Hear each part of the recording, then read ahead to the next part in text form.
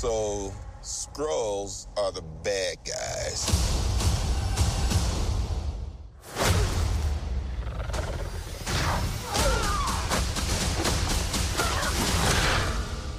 And you're a Kree, a race of noble warriors. Heroes. Noble warrior heroes.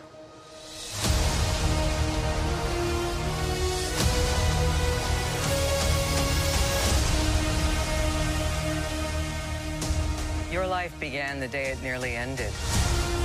We found you. With no memory, we made you one of us. So you could live longer, stronger, superior. You were reborn. I keep having these memories. Something in my past is the key to all of this. You know how to fly this thing? We'll see. That's a yes or no question. Yes.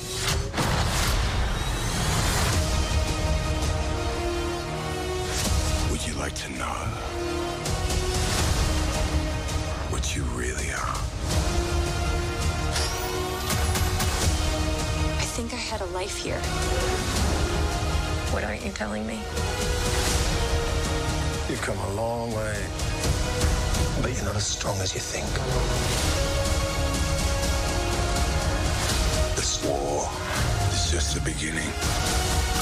I'm not gonna fight your war. I'm gonna end it.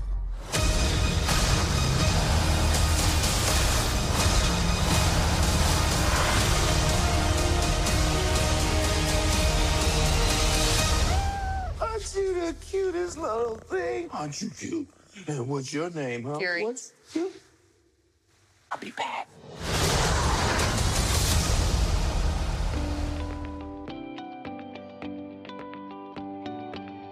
This podcast is sponsored in part by Benjamin Hart. That's me! And yours truly, Zach Arnold. And by participation from listeners like you. So let's tune in to another episode of IPC. IPC. IPC. IPC. IPC. IPC. IPC. IPC. IPC. The Intergalactic Peace Coalition podcast. All the galaxies. All for you.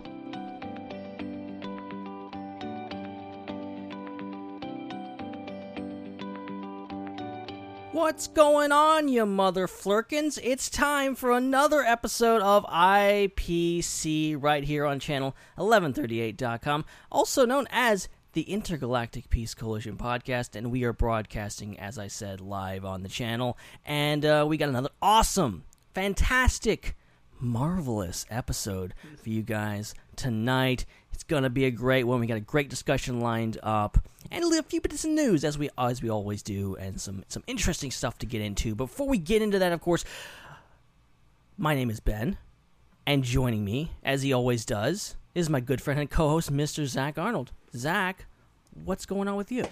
Dude, I wanted to laugh so hard at that marvelous joke of yours. That was the point. Oh my gosh. Well, but you hadn't introduced me yet, so it would have been like random voice. Just random. That's the thing. I test you before. See, I say all the funny stuff before I introduce you, and you have to keep quiet. Yep. It's a test of wills, and you like push me to the brink sometimes, dude. But no, I'm excited to be here. I'm excited to finally be talking about what we've got on tap tonight. We've been alluding to it already a little bit. It's going to be fun. It really is. I think there's definitely some ins and outs about this film that are worth talking about, that are worth diving into, and obviously its recent release gives it some precedence and some relevancy, and so I'm just really looking forward to talking about it tonight.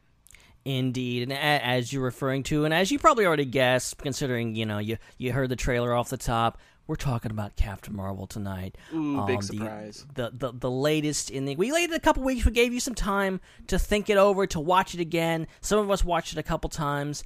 And, looking really forward to this discussion for quite a while. I saw it actually a little while ago, actually. So I saw it opening weekend, which is a big thing for me. Never get out to the theater very quickly, but I had to go see this one, and I really enjoyed it. I'm looking forward to discussing it. But before we dive into that, I suppose we should get to a little bit of news that cropped up in the past couple days. One of the biggest things is a new trailer for Stranger Things, the third season, or they're just calling it Stranger Things 3. Apparently, they're treating these like movies or whatever. There's no season. It's just Stranger Things 3. And pretty darn good trailer. What did you think about it? I was intrigued by the fact that the kids are recognizing that they're growing up. Obviously, in last season, they had like these deeper voices and they had these more grown-up type adventures, if you will. But they still tried to keep that innocence of the first season and like keep it alive as best they could. But like I think at one point in the trailer, they recognize we're not kids anymore. Yeah, they say it. Yeah. So they're having more adult type adventures and situations, and they're facing more adult type monsters. That creature that we saw at the very, very end was horrifying. Like these Demogorgons, or whatever you want to call them, just keep mutating and keep evolving into things that Hawkins just eventually isn't going to be able to take care of anymore. And I think they've already announced that the Duffer Brothers at one point said they're only doing 4 of these or something like that. So right. we are approaching the beyond midway point of this franchise with this release on the 4th of July. And so by the time we finish all of these episodes, we're going to be 75% done with the series. And I think that's the thing that I'm really going to be interested in. How are we going to go from something peaking to something trying to finish out strong? That this is like the middle of that downhill, and so it's really setting a precedent for how big the final season's endgame is going to be. And there's a lot at stake. There's a lot of factors to consider. Things that have grown and built and developed over the last couple of seasons, you get to see them come to light, come to fruition in Stranger Things 3, and I think that's another thing I'm really excited about. Yeah, I'm glad to hear that the Duffer Brothers have a plan in mind, and they're not just like, oh, we're just going to keep cranking these things out, as long as we can. As much as I might enjoy that, nothing is really worse than a series that has, overstayed its welcome. True. And thing like there's a lot of series. It seems like there's no happy medium because there's some series that go too quickly. Call Firefly, and others. Too soon. Yeah, it's still too soon. It's always too soon. And then there's others that and I haven't watched the series, but we also got confirmation today that Supernatural is ending. I think that's like 18 seasons, which is insane. That's insane. And, like, depending on who you talk to, I think our good friend Sean, he loves the show. He's really, bummed about this, but apparently they're going to be ending it on good terms. But, where they want to go, where the series wants to go, where the series creators. But, some shows is like, oh, God, it should have ended a few seasons ago. So, hopefully Stranger Things won't be that. I really enjoyed the first 2 seasons. I'm looking forward to the 3rd season. A lot of great stuff in this trailer itself. You get a taste of the monster right at the very end. It's not very Demogorgon, really different, but also a lot the same, I think, in regards to just being this horrifying thing. But you get looks at the mall. There's apparently the fair in town. There's a lot of great visuals. I love the visuals in this whole trailer. And just more of the same characters that we love, which is great. Yeah, there's a lot of more of the same, which is cool, but then there's a lot of new that you get to explore, and that's one thing that I really love about Hawkins, Indiana, is it's so self-contained and yet still so adventurous. You bring in these people that you see their life unfold before your eyes, essentially. Mm-hmm. And it's a really fun and exciting life, but at the same time, there are some nuances that remind you of everyday life as well.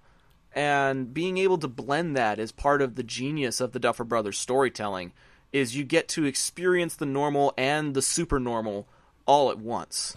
And while I'm on that subject, just briefly touching on Supernatural, I know neither of us have seen the franchise all the way through, so we're not exactly in a very good place to really discuss it all that well. But our friends over at the Wayward Roadhouse podcast, hosted by Sean and Thomas, I'm sure they're going to have an entire episode dedicated to it. So if you're a Supernatural fan, be sure to check out Wayward Roadhouse, because they're going to be giving it a tribute, guaranteed. But you're right. The longevity of that was part of what made what made the CW what it is today, essentially. The 15 years, the longevity that it came with, that and Smallville was on the CW as well, wasn't it? Back when it was just Warner Brothers TV. Yeah. I believe those two were the ones that kind of gave sci-fi TV a platform, and that's how we got the Arrow. That's how we got the Flash. That's how we're getting things like Supergirl, Legends of Tomorrow, Black Lightning. You know, we're finally integrating fiction with comics, with the television world, and a lot of that was thanks to the trailblazing efforts of Supernatural. So even though I haven't seen it personally, I can't help but give props to the cast and the crew for everything that they have done for the franchise and for sci-fi TV as a whole. Yeah, and I'm just looked up the stats here.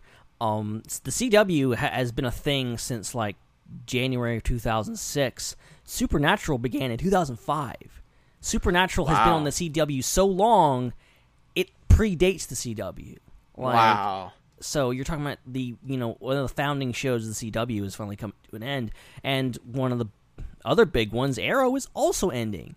So some big changes coming to the CW, but thankfully both of those shows are ending, as I said, on their own terms. The creators, I guess, are seeing a way to pull it to an end. And again, I think for people who enjoy it, I think this is a good way, because you don't want it to go on too long. Even, obviously Supernatural has survived 18 seasons. They've managed to stretch it out, and that's great, especially for fans of the show. But you don't want it to end up on season 25 and be like, oh God, this is awful. Like, it's crazy to think, like, just talking about season 18. You rarely talk about a season 10 of a show, much less 18. Right. Like, unless you're talking about The Simpsons, it's on season 30 or something. Oh God, South Park. South Park's another show that has way too many seasons than it's worth. Like, yes. What kind of stupid universe do we live in? Like, where is there a parallel universe where people are complaining about how many seasons of Firefly there are, and there's only one season of The Simpsons? Yeah, that's the upside down universe where there's 10 seasons of Firefly, and people are on the internet going like, "Oh God, they should have ended that series at season 5. It's awful." Dude, I would be okay visiting the Upside Down if it meant getting to see that, all 10 seasons of Firefly. That would be amazing. Oh man, yeah. I'll spend some time with Upside Down for sure. Wrapping up the thoughts on Stranger Things 3's trailer, it seems like, from what I understand, the big place where everybody's going to be hanging out this time is going to be this new mall that's being built. And it's going to be like a celebration of sorts, because something like this has finally come to Hawkins, Indiana. They're excited. They're ready. And I imagine the creature is going to be one of the key elements about things kind of falling apart in this venue. And so I would also assume that the last episode, or one of the last episodes, is going to be the monster tearing apart the mall. I'm just going to throw that out there. I mean, I'd be okay with that. I mean, given the couple of sequences that we saw of the monster and the happy-go-lucky setting of the mall, I would be totally fine with that kind of chaos disrupting the status quo like that. That sounds awesome to me. Yeah, and also looks like there's going to be dealing with some sort of an infection. Like, what was the douchey older brother from the last season? I can't remember his name. The dude with the terrible hair. There's a shot of him in the shower with something on his arm.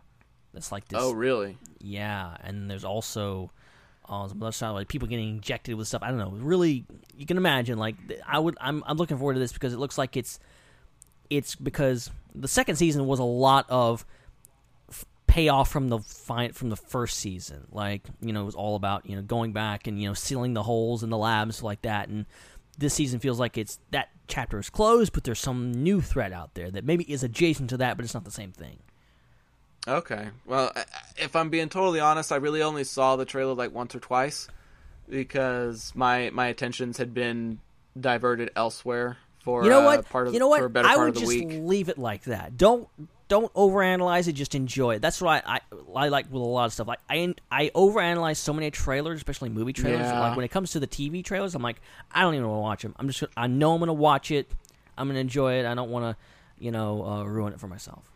Yeah, I get that. And that's probably the best approach to make, because then I'll be surprised in July. I'll be like, oh, hey, I forgot that this was even dropping. I'm going to binge it now. So, yeah, I'll have something to look forward to this July then. Indeed. Okay, so one more little piece of news we've got here tonight is something that came out actually just a few hours before we went live here.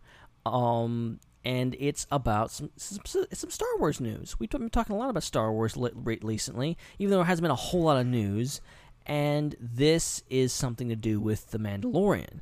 Now, Jon Favreau is the head honcho of The Mandalorian, and he has been posting a lot on social media, specifically Instagram. So if you haven't already, go follow him on Instagram, because he's been there's been no real announcements or anything with The Mandalorian recently, but he's been posting a lot of crazy good images over there. And the most recent one is what appears to be Taika Waititi. He's tagged in the photo, so we can assume it's him.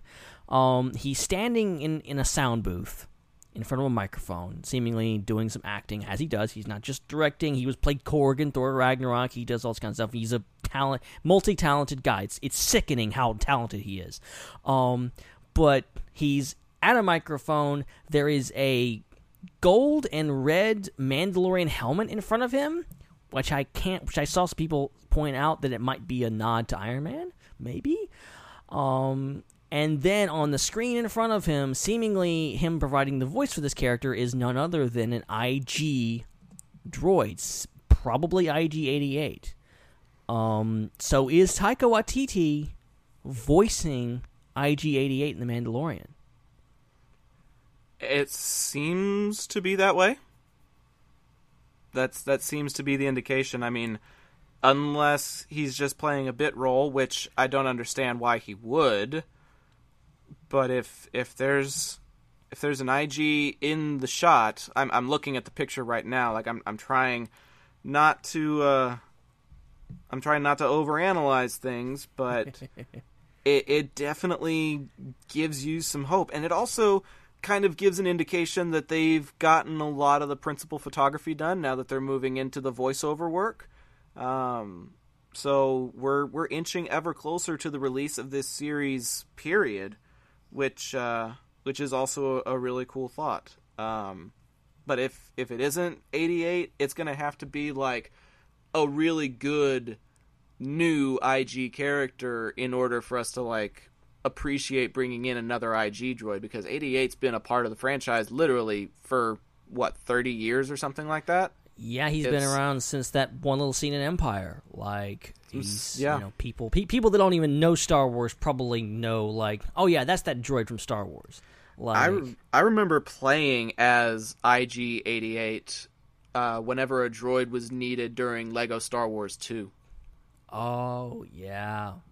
And he had the bombs. He had the bombs you throw. He did. Did you ever figure out how to detonate them early? Yes. Okay. Because apparently that was something that a lot of people didn't know how to do. I did it for my sister one time, and I did it for my friend one time. This was before streaming was a really popular thing. I probably would have enjoyed the heck out of live streaming something like Lego Star Wars 2 for people. But But I used to throw them at the walls and at characters and stuff, and they would just be sitting there waiting for it to go boom, and then I would just use my little secret button, and they'd be like, "Whoa, how did you do that?" Yeah, it was fun. Yeah, but killing each other in the co-op mode is the best. Oh, it was, because you just do it over and over again. It just gets annoying, and they're like, "Stop!" Well, and what was really funny was I would be doing it after they had just picked up a whole bunch of money or something, and so they'd die, and then I'd run around and pick up all their coins, and they'd be like, "Stop taking my money!" And see, if you kill them enough, they can't pick up their coins. they're studs. So it's right. like, no, well, and there's also they despawned. There's also a respawn delay. So in that delay between when you kill them and when they respawn, you're over there picking up all the big coins, like all the big stuff that they dropped. Yeah, I used to do that a lot. I openly admit to that, unashamedly. Yeah, trolling in Lego Star Wars is the best. It was so much fun. I love being a troll, just in general. So, yeah, going back to IG-88, I would be very, very interested to see what kind of voice he provided, because obviously I don't think 88 should sound like Korg, you know? But as you mentioned, he's a very, very talented actor, and so he's got to be able to throw his voice around, which means something special is definitely in the works, regardless if it's 88 or if it's somebody else. Something special is in the works, and I'm excited for that. Yeah, I think at the very least it could be something along the lines of, maybe they just needed a random like placeholder voice, to kind of pitch and do with with electronic stuff, and then it's not really going to sound like Taika, but it'll be his voice. That could very well be, because a lot of the droid voices, aside from Anthony Daniels, most of the droid voices are synthesized in some way that it's beyond recognition. So right, like you remember the dude Slow and Low from Last Jedi, the dude that's on the beach, and he's like, "I told those two they're in Last Jedi." Oh yeah, that's Joseph Gordon-Levitt, isn't it? There you go. It doesn't sound like him because they messed with it. It really doesn't. But it's thing. So I'm thinking something like that. Or, I mean, they could give him... He could be Korg in a droid, maybe. A Korg droid? Oh my Korg gosh. droid. This doesn't necessarily have to be IG-88. It could be another droid. Some people are already speculating that it might not be, because, like, you think back to Clone Wars, like, there was a bunch of those guys running around. Like, there was at least 3 or 4 in Clone Wars. This is true. There was one that reported to Zero the Hutt in the Clone Wars movie, I believe. Yeah, I think there was a couple. There was at least 1 in Clone Wars movie. There was 2 when Cad Bane in the Senate whatever. How am I not remembering this? Oh, the Hostage Crisis. Hostage Crisis episode. Cad Bane and Ura Singh and all those guys go in, and there's 2 of those things with them. Yeah, and Anakin took one down by hand. I remember that. Right. So, and those are, of course, like precursors to IG-88. I think they're different models, but like people are already speculating that this looks a bit different from IG-88. It's not the same model, and of course, this is past Return of the Jedi a few years, so maybe it's a newer model thing or whatever else happened. I don't know. Point is, there's a lot of IG droids out in the galaxy, probably, so it doesn't have to be IG-88. I just think that most people are going to assume it's IG-88, and so you may as well just make it him. Well, I'm trying to think here, because I know in the Legends canon there was a certain number of IG droids that existed out there, but I don't remember how many that was. There was a set of assassin droids. I'm trying to look it up on just Wikipedia, because that's 100% accurate, isn't it? A set of 5 identical assassin droids manufactured by Holowan Laboratories during the final decades of the Galactic Republic. Moments after their activation, these robots slaughtered their constructors and escaped their laboratories to roam the galaxy. So, they mention IG-88 being among them, but there's also an IG-90 that apparently encounters with Bosk, so they could try and dip into the Legends if they wanted to, or they could just they could just go with 88. I think that would be the easier route, but as we know from previous Favreau works, he doesn't always take the easy way out. Yeah, should be interesting. Regardless, it's just cool that Taika Waititi, and as I should have mentioned off the top, he's directing an episode of this. He's directing. Yeah, he is. I think he may be redirecting the finale episode. I can't remember, but he's directing an episode. He'll probably be at least have a cameo, if not like having a role. I wouldn't even put it past him like see his face in that episode, because. Well, I mean. Yeah, go ahead. I mean, Ben Mendelsohn made an appearance with his actual face in this movie that we're about to talk about. So, I mean, that was one of the cool elements, like one of the cooler elements of the storytelling in this was one of the actors who is playing a costumed character gets to show his actual face and make it look like it's his fake face. Like the way that they were able to convolute that storyline and still have it make sense was really, really cool. Yeah, and since we're on the subject, let's just go ahead and talk about it. by Captain all Marvel and Ben Mendelsohn in particular, Talos, I won't give away any spoilers, but great character and hilarious at points. And Mendo just knocked it out of the park as usual. He really did, as to be expected. But I love how they kind of utilized like his. I guess we're supposed to assume that Skrull's Australian, or at least Talos is, because that's just like his normal Skrull voice, but then he puts on the kind of this American accent when he's posing as the S.H.I.E.L.D. guy, and that whole thing is it's great how that unravels, and he's great, and he gets to kind of play it both in costume and in with the accents, two different looks. But he's the same old Mendo, and he's fantastic. Yeah, I mean, I think that's one of the brilliant things about this movie in general is the casting. Yes. You've got Brie Larson in the title role, but you've also got Samuel L. Jackson, whom she played opposite in Kong Skull Island, so they've already got a little bit of chemistry together from working on that set. And then Mendelsohn, Jude Law, you've got Annette Bening as the Dr. Wendy Lawson character. You've got Lashana Lynch as Maria Rambeau. Clark Gregg is in it. Like, I could just go up and down the list and give you people from other parts of the MCU or just famous actors and actresses in general, and new additions like Lynch was, that have all found really, really awesome ways to contribute to the MCU with their installment in Captain Marvel. So, like you said, Mendo knocked it out of the park, which was beyond what anybody expected. Like, people were excited about his appearance, but now I'm just impressed, honestly. Like, yeah. I don't know if I have any other way to explain it beyond that. I was just impressed by the performances we got, the way they were executed, and a lot of the different types of on-screen chemistry that were witnessed. Everybody did a really, really phenomenal job. They did. They were really kind of classic. And I will say, full disclosure here, I watched the trailers for this movie. I wasn't like going with like some people on the internet going like, oh, it's going to be terrible. But like I was had pretty low expectations. I was like, okay, I'm not expecting a whole lot out of this. Marvel, admittedly, isn't most of their like origin films aren't that strong.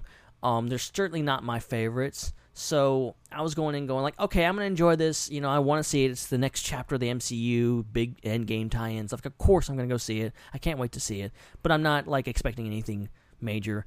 And on top of that, I saw, like, I've had no prior experience with Brie Larson. I know she's an Oscar winner. I know her from several other movies, but I've never actually seen her in anything else. And watching her in the trailers, I wasn't sold on her performance. I wasn't like, she's perfect. Some of the lines and stuff they used, and maybe it was on purpose or whatever, but they weren't very strong. They were kind of, clunky or whatever. And some of it almost like felt like it was like dubbed over, and it wasn't really like authentic. So I'm like, I'm not sure I'm getting a feel for her character. Watching this movie completely won me over. She was amazing. I think she nailed it. If there's nothing else, she gave a fantastic performance, had a lot of charisma, had a lot of great comedic timing, had played fantastically with Samuel L. Jackson. Apparently they're good friends, and I think it shows in this movie because they just knock it out of the park. And Sam Jackson is fantastic, but I think I like this version of Nick Fury better than any version of Nick Fury I've seen before, because he's so naive to what's going on. Of course, he has no idea what's happening. He's never seen aliens or whatever before. We see him in Avengers. He's this guy that's been through it all. He's seen none of it at this point, and he's so happy-go-lucky and just kind of like, cynical or whatever. I loved this Nick Fury. I loved Carol Danvers, or Veers as she's referred to in the first half of the movie. But yeah, both of their performances. And Clark Gregg, you got what's his name? Not Marvel, Yon-Rogg. Why am I forgetting the actor's name? Yon-Rogg is not Jude Law? Jude Law. There you go. There we go. I was trying to figure out, okay, I get that Jan Rog is kind of an odd name, but do you really not remember who he was played by? Yeah, Okay. no, yeah. I knew who he's played by. I just, because podcasting syndrome got in my head and just knocked it out. Like, I could tell Fair you all enough. the characters. Like, I know he's played Dumbledore. Dang, I loved him. Even though that movie was bad, I liked him as Dumbledore. Jude Law is amazing. His performance as Dumbledore was probably one of the best things about Fantastic Beasts: Crimes of Grindelwald. Let's just be honest. Yes. And in retrospect, he didn't have a huge role in No, he this didn't. movie. But he stole the scenes when he was on screen in this one. Stole the Sheens like Charlie's? Yeah, he could play Charlie Sheen, or Charlie Sheen should have been in this movie. Oh goodness, no! Please, no. Let's not go there.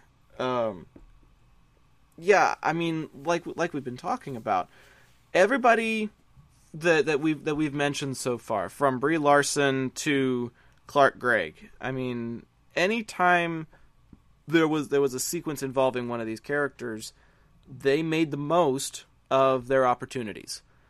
Now, in my opinion, they should have gotten more opportunities. If I had to find something to complain about, which I may find a few things to complain about this film, just fair warning, but if I had to find something right off the bat, I would have wanted to see more of some of these characters, or more chemistry between a certain couple of people. If we had gotten a little bit more of the really good stuff, it might have helped win me over from the stuff that I wasn't as big a fan of. Yeah, I will say, like, that the whole thing with the military unit, or whatever it's called, Star Force or whatever, that they go with the Kree Union, and, you know, you have Korath there, which we know from Guardians of the Galaxy. You have a couple other characters, like, I can't remember their names. I can't remember even what they said in the movie. Like, they're so, I mean, quite frankly, forgettable as characters. Yep. They just did not thing. And they're, like, cool looking. They all seem to have, like, different abilities and different, like, weapons and stuff like that. They really just, like, aesthetically, like, they looked interesting, but they didn't do much in the movie. Like, they're in the first part. You have one good scene where they're kind of playing off each other, and then the movie goes away from those characters, and you don't see them till really the end. I don't think that's a spoiler to say. So, yeah, if you haven't seen this movie, don't go in expecting a bunch of, you know, Kree Star Force action, because there's not a lot of that. No, but I mean, there's enough to kind of help set the stage, I think. And Right. I believe that's really what they needed to do, was to give you an impression of a futuristic world so that you could contrast it with Earth of the 90s. Right. And that's really what they did. That's really all that they did. I'm not going to try and go too deep into spoilers, but you know, we all know that Captain Marvel is set in the mid 1990s, so it's a timepiece.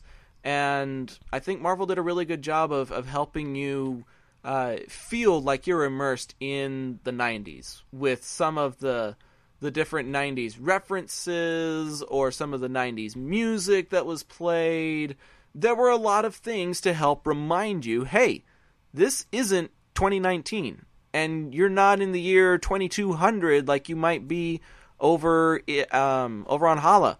You know, you are in Earth circa 1995, and this is what life was like back then. So in that regard, I feel like they did a really good job.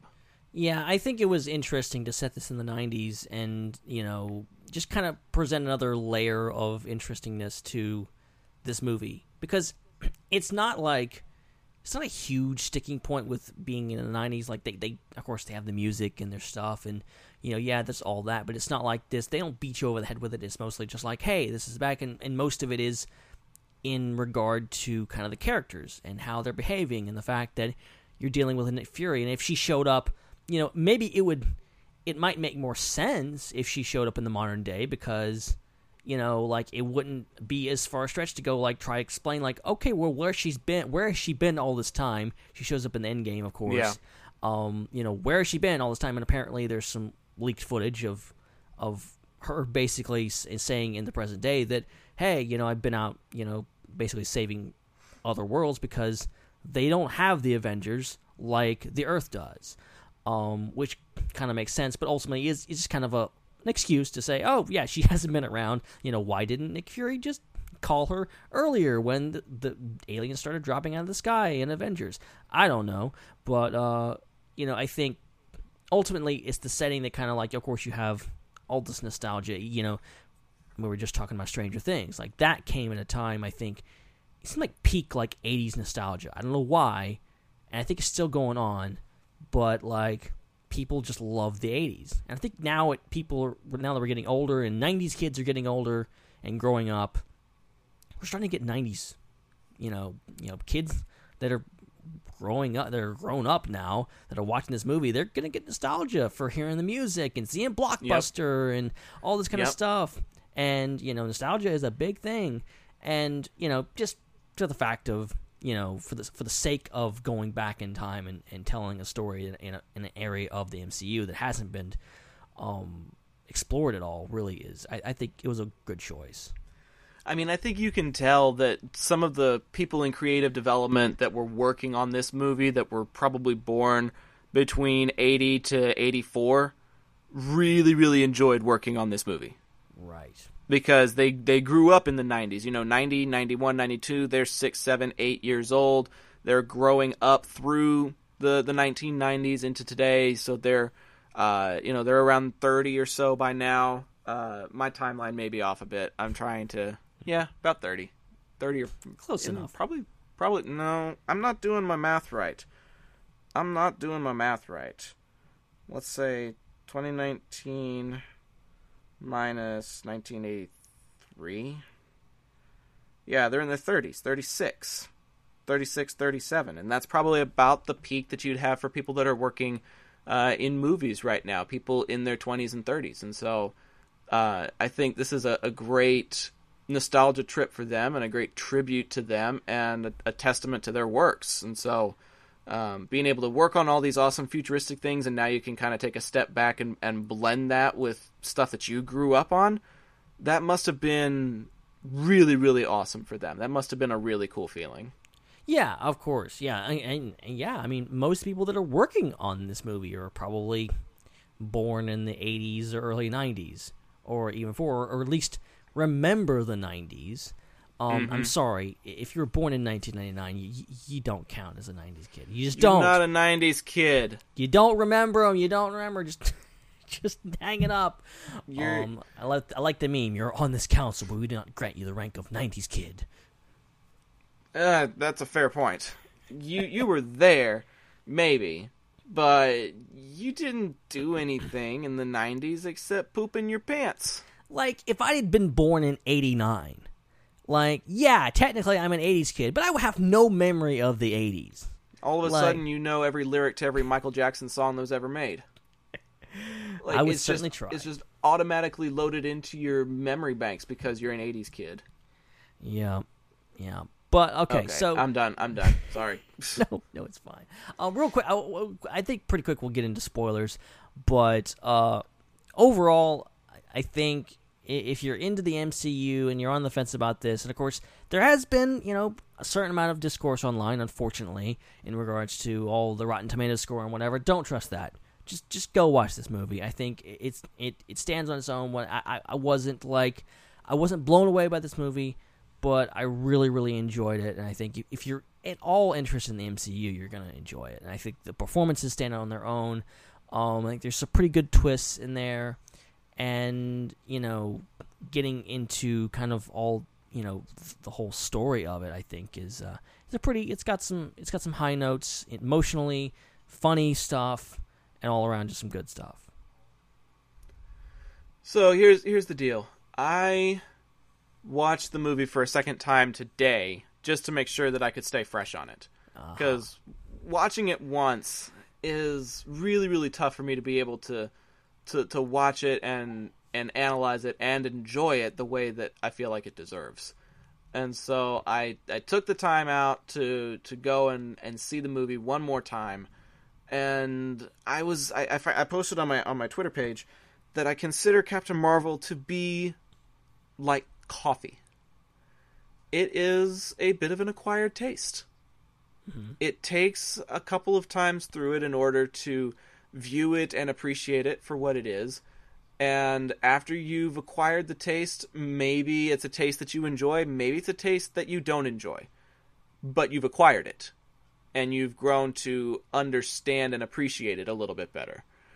But for me, I think I did really enjoy it this second time around. Just because I got to explore some more 90s nostalgia. I got to explore some of the subtleties of it. There's definitely a lot to embrace and appreciate about this movie, and I think the second time through, I got to enjoy it a lot more than I did the first time. Yeah. I'm looking forward to, like, I'll be honest, I'm not rushing out to, like, buy the Blu-ray for this opening day, or I'm not pre-ordering it. I wasn't that thrilled with it, but I do want to see it a second time, and I think it's worth a watch. I mean, any movie can be like that. Most movies, not all movies. There's some movies that I'm like, yeah, I'm good. Like, sticking with the MCU, I saw Iron Man 2 way back when. I'm like, okay, that was okay. It wasn't terrible, but I don't need to see that again. I'm done. I've seen that once. Take. Once was enough. That is a hot and take, maybe I'll watch it again someday. Maybe I'll do an MCU marathon or whatever. But like certain movies, but like this one, I feel like it deserves a couple times through. It's a fun romp. It's nothing too deep, but I think, as I said, I really like the actors, I like the story, and you know I think it's a good start. And of course, yeah, the post-credit scene is pretty freaking awesome too. Oh, for sure. I mean, I think the post-credit scene, much like Ant-Man and the Wasp, two of the better mid/post-credits scenes that we've had in recent memory. Yeah, I don't want to spoil it, but yeah, the mid-credit scene in particular is phenomenal. You can probably predict what it is, but you're not prepared for it. I sure wasn't. I know I definitely wasn't prepared for it, but we'll get to that, I suppose. And I suppose we'll do spoilers now, full spoilers. We might as well. You people have had enough. Go watch the movie, come back and finish the show. If you haven't seen it yet, go see it and then come back and hit play. Exactly. Have you seen it yet? Okay, good. You've seen it now. Good. So let's talk about the movie that is Captain Marvel. I'm with you. I think the DVD is about all I'm going to get, if I'm being totally honest. Right. I don't think I'm going to get the Blu-ray, and I don't think that I'm going to be pre-ordering it or anything like that. And I think the big reason for that, by my estimation, is I don't know. I don't know where to begin, because there's a lot of intangibles about this that make it hard for me to look at it and say it's an instant classic or it's an instant flop. It's not either of those. But it's not even my favorite space Marvel movie, let alone my favorite Marvel movie. It's just not. No. There are elements of Guardians of the Galaxy that I love a heck of a lot more than I loved about Captain Marvel. Doesn't mean that the stuff that they've got in Captain Marvel is bad. It's just that there is other material out there that I consider to be better and more enjoyable. And I don't know if that's a testament to the writing. I feel like it is. I feel like all of this stems from the writing, because we literally just gave a whole lot of praise to the on-screen chemistry and the performances of the people that we got. Like, I was very intentional with my words, saying they made the most of what they were given.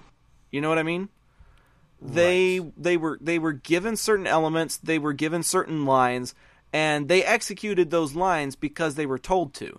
But that doesn't always mean they were the best lines. It doesn't always mean they were the best sequences. Like, let's start with one that's fairly obvious and also very, very confusing to me. How is something like an entire Kree Star Force managed by an artificial intelligence? This entire planet, this entire population, not just the warriors, not just the people who operate on the starships and go on these missions, but it's like the entire planet is run by an AI. And as we've seen on shows like The 100, that's not a very good idea. No, that's a bit sketchy. I don't know what's going on there. It's not touched on a whole lot. I mean, it is like a key component. I like how they, kind of bring it in, and she is seeing Mar-Vell as the Supreme Intelligence because you're seeing like the person that's most important to you. I can't remember exactly the terminology, but like the person you're seeing that most inspires you, I think. Yeah, something like that. And I she's think they said it's the person that most inspires you. Yeah. Right. And she's seeing Mar-Vell, and of course everyone sees a different person, and she doesn't know who Mar-Vell is because she's lost her memory.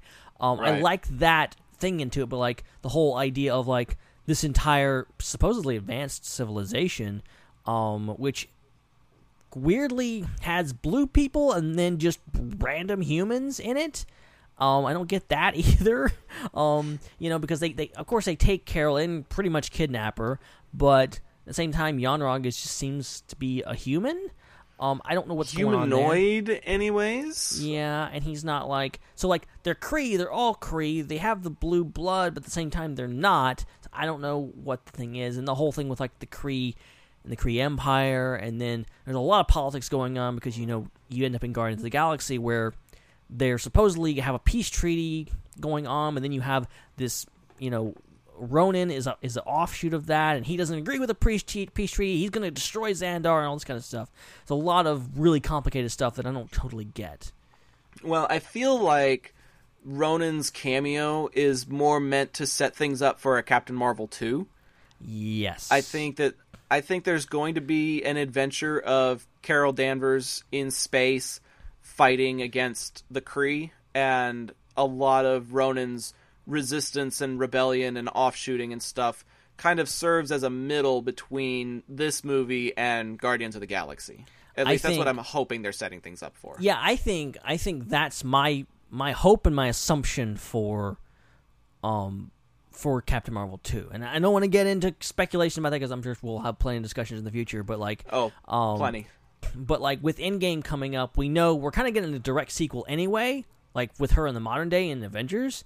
So like going forward from here, I think the most interesting thing is not like going after Endgame, go before that, go like immediately after this movie, show her doing her thing out in space. I would say do something similar to Guardians of the Galaxy where you're just out in space. She never goes back to Earth. It's just all space stuff, her possibly taking down the Supreme Intelligence, and maybe it's a 100 situation where they're kind of controlled, and then she liberates them, and then we end up in the situation with Guardians.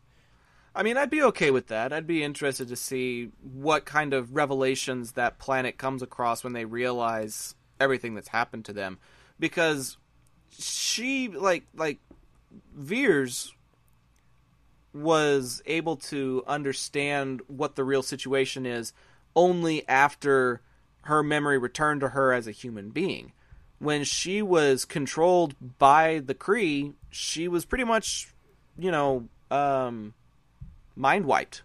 Right. And so everything that she knew from their perspective. It was very one-sided. And so when she finally had that revelation, when her eyes were open, they were open completely, not just to her humanity, but to what the Kree were doing as well. And so I found that to be a really interesting component, because here's the deal. There are very few plot instances where you are looking at something from the perspective of whom you consider to be the hero, and it turns out they've been the villain this whole time. Technically, by all intents and purposes, Carol Danvers, or Veers, has been operating as the people trying to wipe out an endangered species. Right. And she never even knew that that's what she was doing. She just went along with it and just kept doing what she was doing because she was told to do it.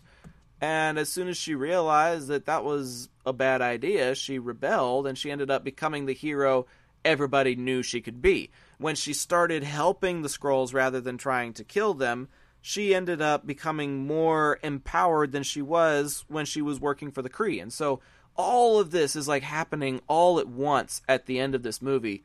And I think that's one of the other complaints that I would have, is there's a lot that happens during that final sequence.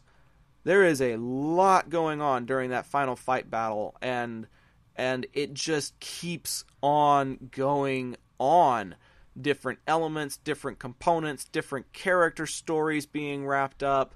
There's all these different things that you have to look at and pay attention to. And I felt like it was like even more stories and even a little more convoluted than the finale we got in The Phantom Menace. And George Lucas himself didn't like that. Well, and they set up throughout the whole movie that, the Kree are the bad guys. And then throughout the movie, the Kree are the Skrulls. Well, Skrulls, I'm sorry. See, I'm confused. One's green, one's blue. And one's shapeshifters. They're supposed to be.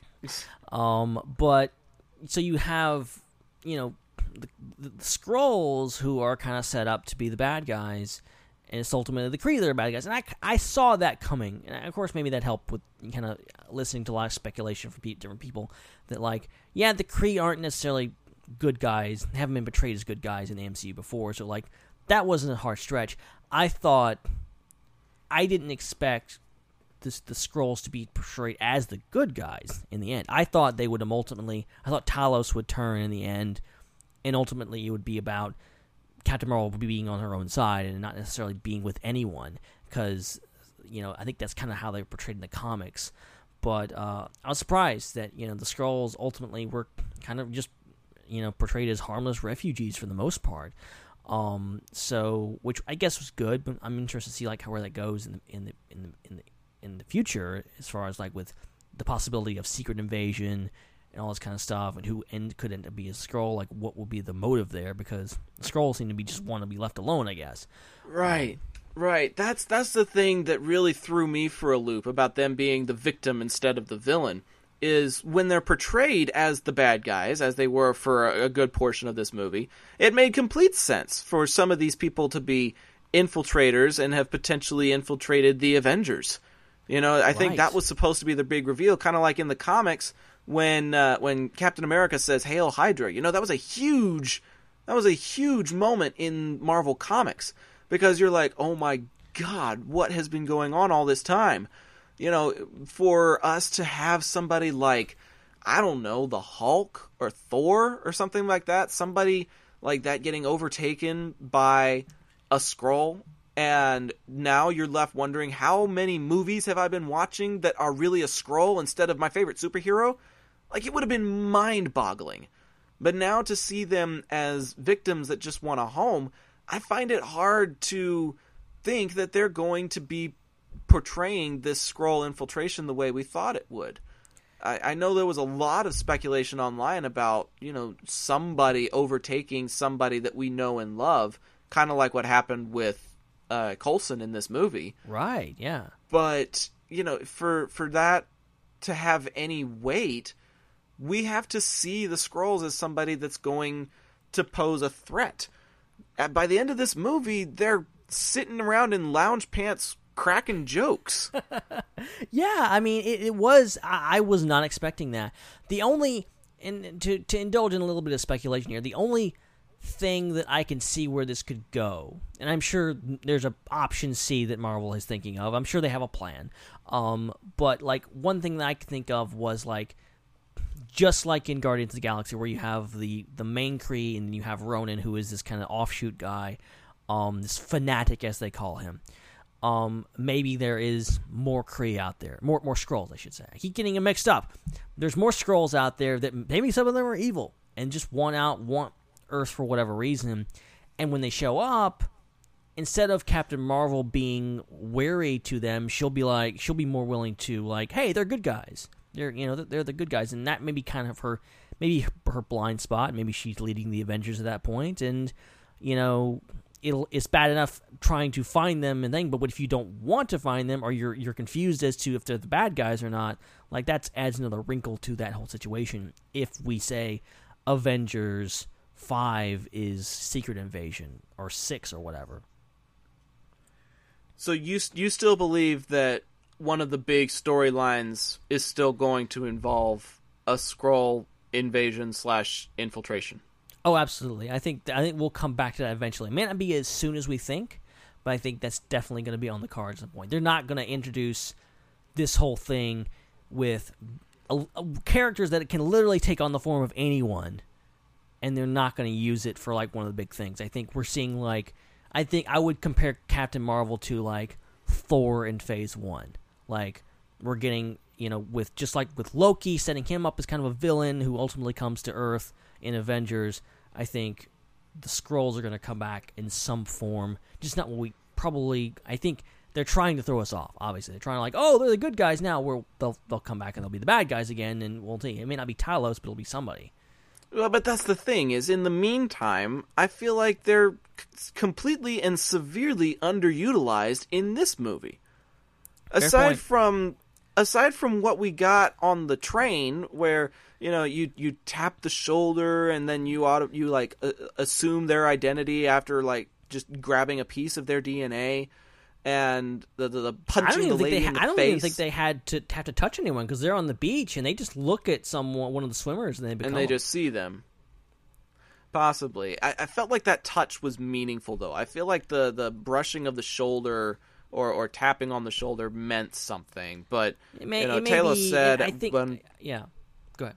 He said at one point during the conversation that you have to have a particular talent for it. So maybe collecting a piece of the DNA before transforming helps people who are less experienced or something like that. Right. I don't know. I think part of me wishes it had kind of gone the predictable route of, the Skrulls being the bad guys and ultimately setting it up. But, I'm also kind of appreciating that they're trying to add another wrinkle to this, and, maybe it'll pay off in the end. Well, I mean, longer payoffs are the kinds of things that Marvel really likes to do anyways, because when you introduce an antagonist like Hydra and they seem to be eliminated when, the war is over, to have them show back up in Winter Soldier was quite a surprise. They've got this kind of longevity. They've done this sort of thing, whatever. Maybe there's another set of Skrulls that have made their way over to C-53, and this group is different from the one that we've seen, and they're the ones that have infiltrated or what have you. But it felt like more could have been done because of how mysterious and powerful they are. I would have been interested in seeing them utilize those powers a little bit more, but even still, Talos still found a way to make the most of his powers and his opportunities, and maybe that's a credit to Mendelsohn and the story that they created for him, because he takes on the appearance of a Kree warrior at the end of the film, I think.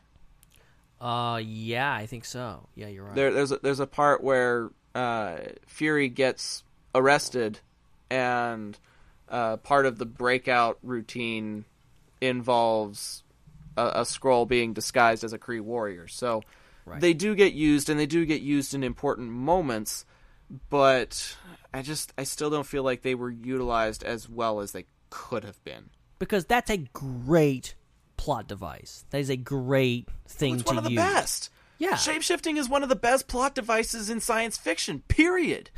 Yeah. If you can take on the form of anything, like they were talking about on the plane, you could be a filing cabinet, but why would I be a filing cabinet? I'll give you $50 right now if you turn into a Venus flytrap.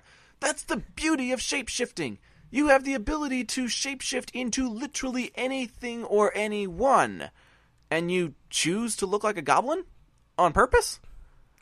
Like, if I had that power, I would be using it so much. And I don't consider that an identity crisis. I see that an opportunity. And I don't feel like those opportunities were utilized all that well in this movie. Yeah. I don't know. I don't know what their plan is. I do. One thing comes to mind, and since he's not here, I'll mention it for him because he's probably screaming it into his iPhone, listening to this. Jake Damon has a great theory about the future of MCU. And he thinks that when Norman Osborn is finally introduced, he'll base his Green Goblin off of the Skrulls. And that's how we'll get the Green Goblin in the MCU.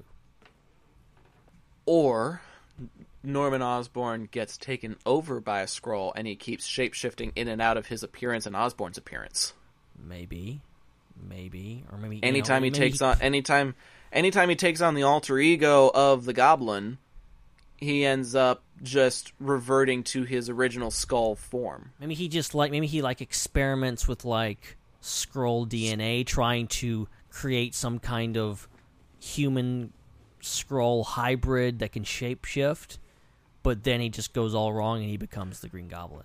Well, that's entirely possible, because the scientist that does the autopsy on the Skrull that dies says that whatever he is, it's not on the periodic chart.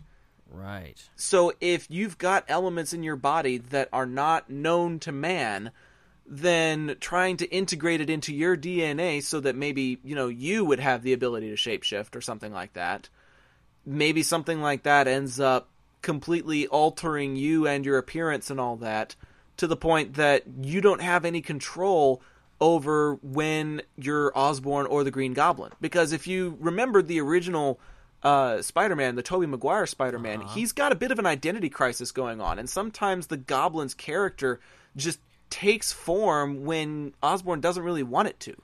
He resists a couple of times, but then by the end of the movie, he completely embraces it. Yeah, he's like full on like Jekyll and Hyde in that movie, where he's he's kind of turning it on and off. He's kind of like talking to himself, I think, at one point. Like, it's really dark at places, but he's they could definitely go back to that. I think most of the MCU villains so far have been just people that have good intentions but did something wrong. But the Spider-Man, I mean, both of those, Doc Ock and Norman Osborn, both were had identity crisis. Doc Ock was this sorry about that. Sorry, I'm just distracted because I didn't realize something was playing on the channel. Sorry about that, people. What was I saying? So has that been happening all night? I hope not. Because we've been on for almost an hour. Oops. Mulligan! Just for the record, people, why didn't anybody say something? Okay, so apparently the intro theme did not turn off when we came on. Thank God we have backup recordings, because I'm sorry. I sincerely apologize to everyone listening live. I don't know why. I don't know how that happened. I thought it would go off by itself. Apparently it didn't. So the intro theme was just playing over our voices the entire time. That's awkward. On loops. So we're going off on these tangents about the movie, and you're just hearing a whole bunch of people going IPC, IPC, IPC. And we have a few listeners tonight. Somebody should have said something. This is the fun you get to have when you're listening live on channel 1138. Yeah, so you won't get any of that in the iTunes version. Thank God. Or maybe you just play it really, really soft underneath just to freak people out, and they're like, "I'm not really hearing this, am I?" See, that unnerves me. That unnerves me when listening to podcasts. If you put music down low and it's just playing over and over again, I focus on it. It drives me insane. So I try not to do that in my own podcast. No, I'm with you. If I'm listening to a podcast, I'm here for the voice, not for the music. If I want to listen to music, I'd put on the radio. Exactly. Okay, that was a weird tangent. Sorry about that, people. Let's talk a little bit about the Veers' team on the border planet, the ambush that leads to her capture. Right. Seems like a pretty standard operation. You've got part of it going to the accusers who are taking care of business from above, and then you send a strike force down inside to take care of the rest. It turns out your spy has actually been taken over by Talos. Talos now has captured Veers because they want to probe her memories. This is another scene that I have some complaints about. The memory probe. Okay. What are you thinking? I'm thinking they could have done literally anything differently, and it still would have come across that they were doing a mind probe. You could have had her on just a regular table. I don't know why you had to have her upside down and bound. Like, it looks like some futuristic BDSM cross or something. It's weird. And wow, we went there. yes, I went there. I freaking went there because it disturbed the hell out of me. And did you notice they took her shoes off? Yes, I did. That's why I think it's a weird BDSM cross. Like, That was bothering me the whole time when she was fighting. I'm like, she's not wearing any shoes. She's barefoot. Like, why would you do that? Did Brie Larson, like, ask for that so she could show off her toes or something? I don't get it. I really, really don't get it. That's not something we've seen in the MCU before, period. Like, that's just not something that you're privy to. And so, yeah, like, you could have had her on a table and shown the Skrulls, like, messing with her mind a little bit. And apparently this is really futuristic technology because, you know, she was surprised that they were even capable of going into her mind like that.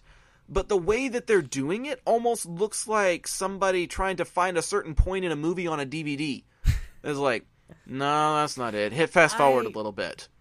I liked it. I think I thought it was kind of interesting how they kind of introduced it, and you got Talos in the background like, no, go fast forward, go back, and it wouldn't like rewind like a VHS or something like that. It would like change, like when I can't remember her name, Annette Bening's character is talking to Carol, and then she walks away, and then like she like and they're like, no, go back, and she comes back, she like says the same thing, and you could tell Carol's like unnerved by it, like, what is going on here? But she can't put her finger on it.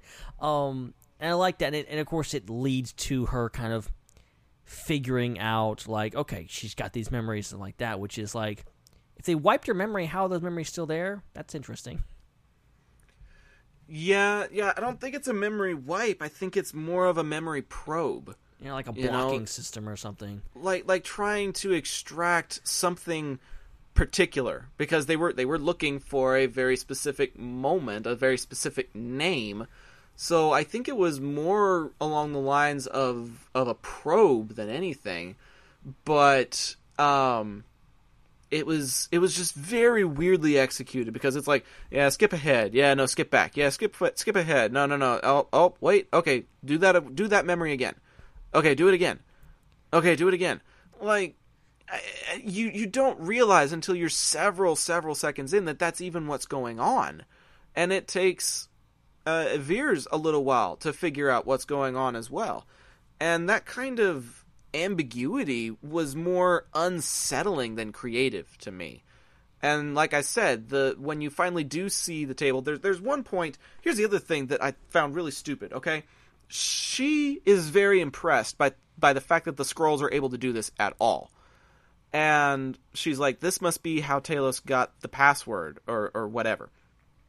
But at the same time, the Skrulls treat it so commonplace that at one point it was almost like Veers was a broken old-school TV antenna, because one of the Skrulls comes up and like taps her on the forehead a couple of times, and it causes like some static cling to show up on their screens, and they're like, oh, that did something, do it again. Like, that's exactly what happens when you're trying to fix a set of bunny ears. Like, you move it just a little bit, and you've got a little bit of a new picture going, and you're like, oh, that changed something. Move the antenna again. Tap her on the forehead again. Do that again. Like, really? Really? It's just such a weird... It's such a weird contrast, because the Skrulls treat it like a set of bunny ears, and the Kree are super impressed by the fact that it even exists at all, and yet the Kree are the technologically superior race that are driving this species from the galaxy. How is somebody so technologically advanced, capable of probing and extracting information from people's minds, on the brink of extinction from a group of people who find that impressive that they can do that? Yeah, I don't know how all that works, as far as like the Skrulls seem pretty advanced, and they don't seem, but you know, at the same time they seem pretty like armed up and stuff like that. They have their own ships, but then they're like, you know, really trying hard to find these refugees hidden on this ship that's been floating over Earth for 15 years or whatever. Right? If they're that technologically advanced, how did they not know that they were orbital coordinates? You know, at one point, Talos looks over at his science guy and he's like, "Really? You're my science guy, and you couldn't figure that out?" And the guy just shrugs his shoulders. He's like, "Oh, well, like, make up your mind." By the way, Mendo is so good at being condescending. So good. He's just it's hilarious. He is like, just like, "Oh man, dude, really? Really?" Or, you know, the whole thing, like, you really shouldn't have that thing in your lap. He's like, you shouldn't have that thing in your lap. And then another point is like, call me young lady again, and I'll put my foot in some place that it's not supposed to be. And he just kind of looks at her and goes, "Am I supposed to guess where that is?" Like, he's naive to Earth pop culture references, because, like, honestly, that type of ambiguous reference reminds me of, like, an episode of Friends where Joey is, like, trying to fix Monica's tile, and only a certain part of it pops off instead of the whole tile, and so he decides to fix it by covering up that little hole in the middle of the bathroom with a toilet plunger. So, like, you just walk in and there's a random toilet plunger just sitting there. And Monica's like, "Oh yeah, that's a really great fix. I'll put it back there after I remove it from your colon." Jeez. So, I mean, there's plenty of references that are similar to that. And apparently yet, Talos has not been watching Friends. Well, he needs to. Like, that was the one thing that was missing from the 90s references in this movie. It was missing, like, a Seinfeld or a Friends reference. You're right. That is a crying shame that there wasn't. I mean, I guess we're supposed to assume, like, she's been off planet and she didn't see those shows. But, like, you could have got one from Nick Fury or something. I don't know. He's a sitcom watching guy. Why didn't, you know, that's what I'm trying to figure out is, like, why wasn't any of those shows, like, released? Because the original air date of the first episode of season 1 of Friends was September of 94. If this movie is set in 95, then yes, there probably should be a Friends reference by now. I'm looking up at when Seinfeld first premiered. I think the first episode of Seinfeld was like 93 or something. Well, I think they did, like, the pilot, like, the first 3 or 4 episodes or something like that was around 1990. Yeah, I think you're right. I think it's way early 90s. Maybe even in the 80s. I'm not sure. It may be like 89 into 90 or something like that. So yeah, why wasn't a 90s sitcom referenced in this movie? Any 90s sitcom? Because they got the music right, they got the blockbuster right, they got the internet cafe right. I was partially right. 1989, first episode, Seinfeld. Wow, yeah, dude, like that is one thing that was missing from this, and I kept hoping that something like that would show up. Like if Veers put on a shirt of some kind that was like one of the college shirts that they wore on the show, or if somebody put on a sweater vest and said, "Take off that sweater vest, you look like Chandler," you know, something like that. Yeah, you know, that would've been cool. There were plenty of opportunities that just they didn't get utilized, and that did disappoint me a little bit, because with all those references, with all those pieces of nostalgia, comes, you know, the responsibility to choose which ones you're actually going to touch on. You know, what would be interesting is what if she comes back to Earth in Endgame and she starts, it's the opposite of or maybe kind of similar to Captain America, where she starts making all these 90s references like they're modern references, like, because she's been away all this time. And she doesn't interesting. know. And she doesn't know, like, yeah, Seinfeld and Friends, like, they went off the air years ago, and they're old references, but she's like, "Oh, yeah, you this or that," and she's trying to be cool, but she doesn't, because, you know, and also the world ended. Well, but here's the deal. I think Friends is still pretty hip right now. Yeah, you're right. I can't speak for... Yeah. I think we've got a little bit of an internet delay, don't we, here? A little bit. Sorry about that. It is what it is. But I mean, I can't speak for Seinfeld because I think it's a little bit more niche, but I do think that some of the older sitcoms are things that people are still making references to nowadays. With the advent of Netflix and Hulu, people of my generation are going back and watching the shows that they were sent to bed for back in the day. You know, I remember hearing the Seinfeld theme and the transition theme, the do do do do do do. I remember hearing that from my bedroom, and then like a couple of minutes later, hearing laughs from my parents. I remember them watching Seinfeld after I went to bed, but I don't remember watching it. I barely remember watching any episodes of Friends, and when I did, I didn't understand the references. If I did, I think I would have lost my innocence a lot sooner. Because those shows, man, they make some really, really interesting references at times that maybe those shouldn't be in a Marvel movie or a family movie like a Marvel movie. Because they were a little more on the adult side sometimes. Well, okay, real quick, I want to touch on something, a specific character, or if you could call him a character, Goose. What did you think of Goose? As soon as the poster for Goose showed up, like as soon as Goose showed up in one of the posters, even, I knew almost instantly he was going to have something to do with Fury's eye. Wow! Like, it wasn't even close for me. It wasn't some big surprise. In my estimation, it wasn't some big reveal. I knew instantly that line about Fury saying, "Last time I trusted somebody, I lost an eye." I knew that it was going to come from that darn Flurkin cat. What I didn't know was that he was going to be an alien species. I did not see that coming. And seeing what he did during the final fight sequence was pretty hilarious, because, you know, for the longest time, Fury is just petting him and playing with him and thinking he's just a cat, and he's like, "Oh, well, if you're scared of a cat, then here," and he like shoves it in Talos' face and things like that. But then it's like Goose goes full Raftar on certain characters, and there's just tentacles everywhere, and I'm just like, oh my gosh, okay, that's a thing. That is a thing, and it is happening. Apparently in the comics, and I'm assuming it's the same explanation for the movie, the inside of Goose is like alternate dimensions and black holes and stuff like that. So that's why he can like just swallow up everything, because he's essentially a black hole. Oh, interesting. Not your normal everyday house cat.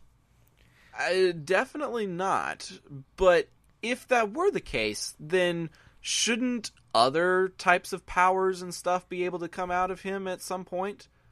I mean, I think we've only seen a small bit of Goose's potential, probably. I mean, he's that hairball.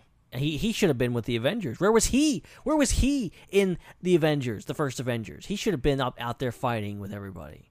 He was coughing up an Infinity Gem as another hairball. For me, I loved Goose. I love the whole, shtick of, having a cat. Oh, it's a cat. No, it's not a cat. The only thing annoying about it was like it was painfully obvious to see like what was real Goose and what was CGI Goose. That was kind of, I wasn't too big fan of the CGI version of the cat, but he's cute when he was real. Yeah, like, how on earth do you do all this flight prep and not realize you've got a cat on board? It's a stealthy cat. Like, I'm sorry. It's a big orange walking meowing blob of fur with tentacles for a mouth. With tentacles for teeth, apparently. How do you not recognize that you've got that kind of a stowaway before you go on what is quite possibly one of the biggest missions of your life? And then you just turn around and you're just all casual, like, uh-oh, we got a stowaway. Like, I would have been freaking out going, what the heck are we supposed to do with this? But no, you're just gonna take it out, apparently. Like, Yeah. I don't know. I mean, I'm not dissing Goose. I'm not dissing Yeah, don't Cats. you dare diss Goose. Don't you dare. No, I'm not. I'm dissing the storytelling. And again, that goes back to the writing. I get that you need Goose to show up so that he can do his thing on the ship, but the way that he got there, calling him a stowaway, I think it would have been even funnier because you've already got great chemistry between Fury and Veers. Why not have Fury, like, carrying him onto the plane and then looking for, like, a chair that you can buckle him into or something?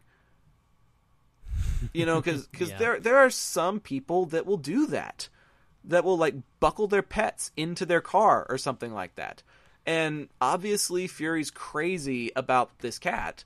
So it would have been one of those crazy cat people moments where you're like, oh, you're buckling your cat into a plane. That's interesting.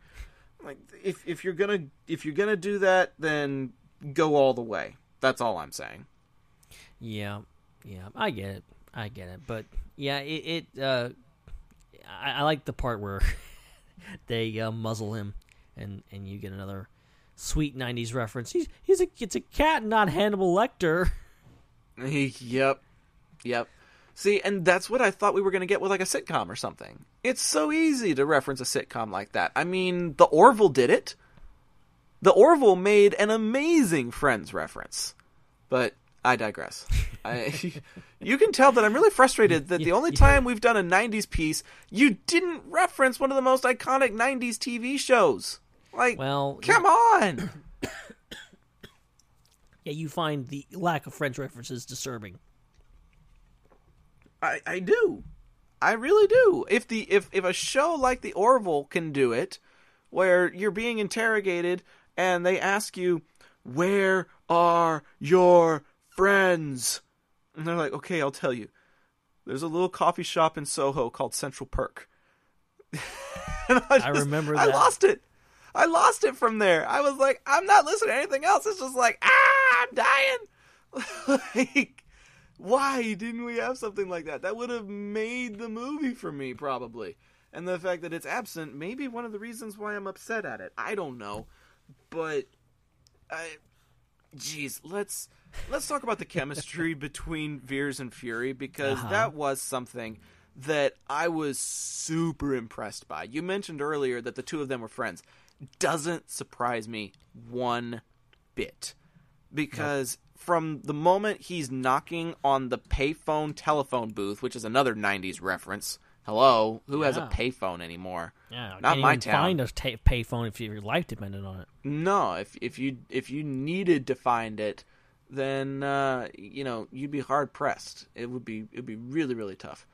Man, I think from that moment when he's like saying that she was dressed for laser tag and she tries to play it off, all the way to the end of the film, the way the two of them play off of each other regarding powers, regarding, soldiers from the military, regarding their past, regarding, what things you need to keep confidential versus which things you can talk to people about.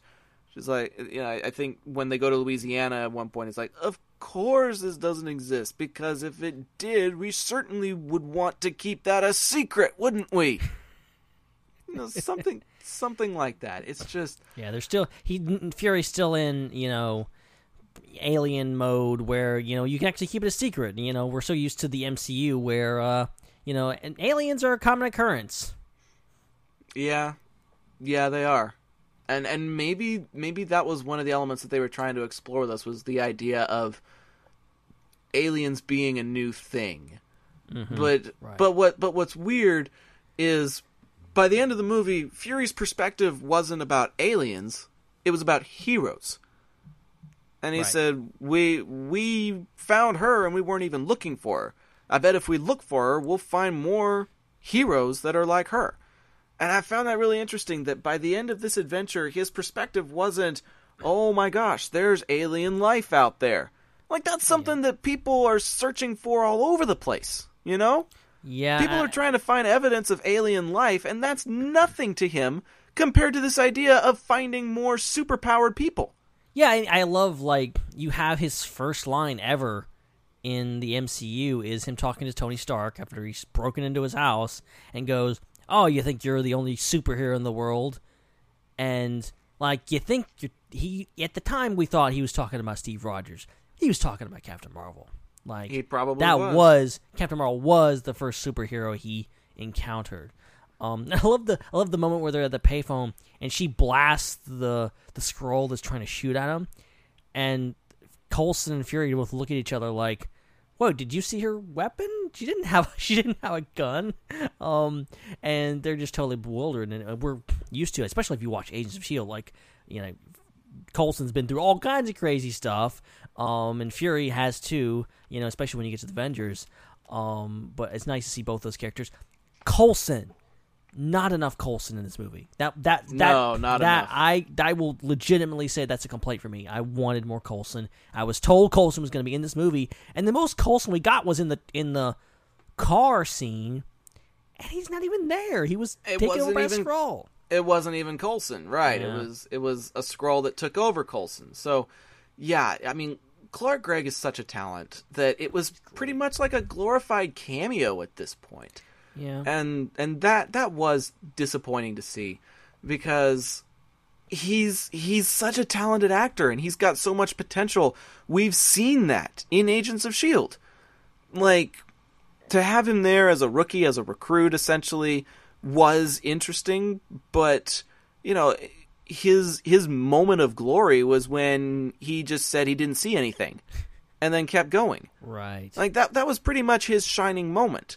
But I did appreciate that they at least talked about him a little bit. Like, after the fact, when it was Fury and Danvers, they were like, yeah, he probably just doesn't hate me yet. You know, that kind of thing. Right. And you know that the two of them come to have, like, a long-lasting mutual respect when he becomes the director of S.H.I.E.L.D. I have a feeling like that kind of trusting your instincts and loyalty got rewarded, and that's why Coulson became such a prominent agent. I feel like there's way more to Coulson's story in regards to, like, because, like, he shows up in, like, Iron Man and he's in Avengers.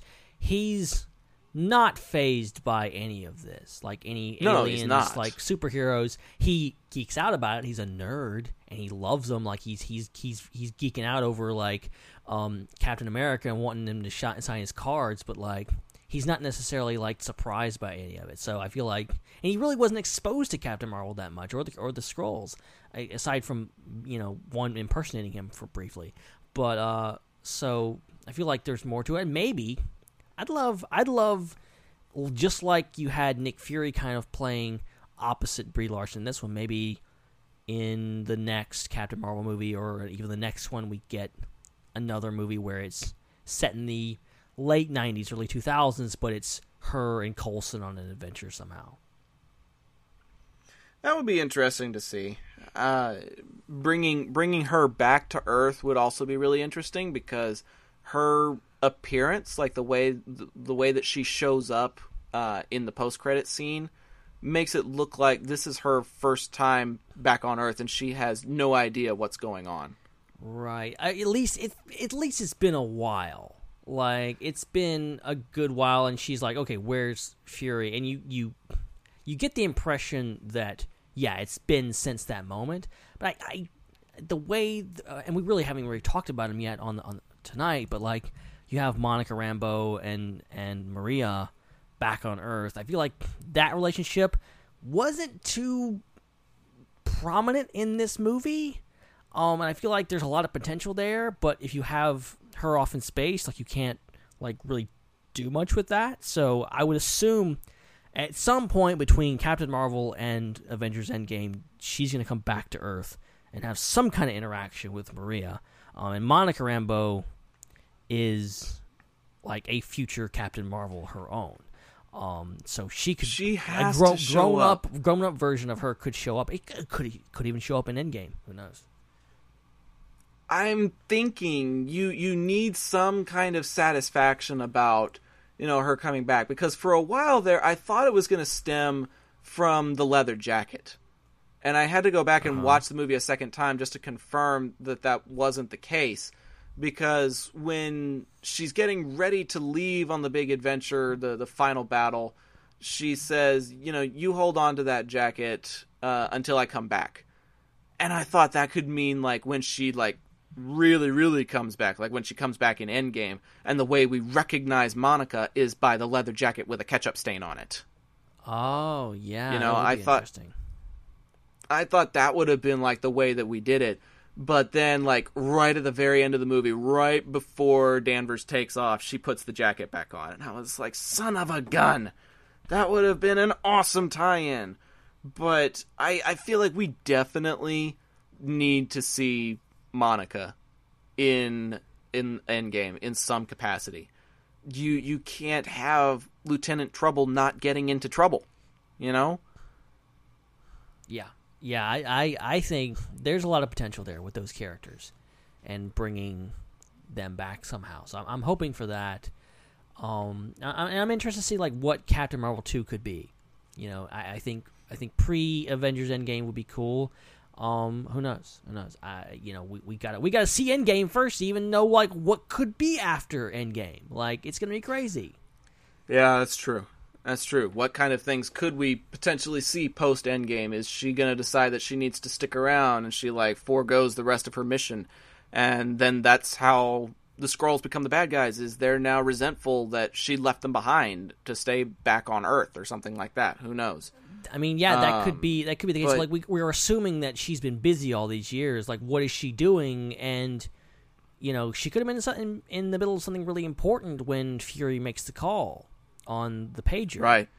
And so, like, what ramifications does that have for whoever she was helping? And down the line, like, like, hey, Captain Marvel, you left us when we needed you the most. Now we're gonna kill you, or whatever. Right, exactly. Like, I can just picture this big fight scene happening, and she's kicking ass and taking names the way she does during this final fight sequence, but she's doing it in a capacity that, defends the Skrulls or something like that, helps them settle themselves on this new homeworld that's really dangerous and treacherous or what have you. And it's like a really, really big fight sequence along the lines of like Thor Ragnarok, a huge scale fight for the world type situation. And her wrist ticker goes off and it's the pager. Mm-hmm. Mm-hmm. Like, you don't have a conclusion to that fight sequence. You don't have a conclusion to that battle. And the movie ends with her rushing off to answer the Endgame pager and leaving you with a cliffhanger here, not knowing what happens when she leaves. Right. Like, I know this is all speculation, but I can picture that like so perfectly, because it reminds me of stuff from the Revenge of the Sith trilogy from the Legends canon. I think I could be wrong, but I think the book that preludes the Revenge of the Sith novel. What is it? Cloak of Deception? Is that what it's called? That sounds right. Yeah. I can't remember. It's got General Grievous on the cover. Yes. I honestly can't remember for the life of me. I'm pretty sure it's Cloak of Deception. The book concludes with Anakin and Obi-Wan out in deep space. Cato Neimoidia, I want to say. Like, they're far away from the inner core. I think in Legends, like, they came from Cato Neimoidia to go to Coruscant or something. Right, that's the thing, is the book ends with them getting a distress signal saying that they need to return to Coruscant ASAP. And it's funny, that happens again in the Clone Wars microseries. Maybe that's where I got it from. That could be it. I haven't seen the microseries in a long time. I don't want to spoil it, but something similar happens in the Clone Wars series, or will happen. Okay, now you're just flat out rubbing it in that you've got insider information. No, that's public information. Go Google it. Okay. Google it. Dave Filoni let all that out of the bag a long time ago. I promise. It is spoilery, but it's not secret. But see, that's the precedent is there, Mm-hmm. Yeah, of course. The precedent is absolutely there for something really important to be happening in another part of the galaxy, and your hero gets a distress signal and has to leave the moment in order to go tend to another big moment somewhere else. like say for example, we have Captain Marvel, we have Avengers Endgame comes out, and we see her do what she does in Endgame. We don't know where she came from. Then come back for Captain Marvel 2, and it's all about her out in space dealing with all that kind of stuff.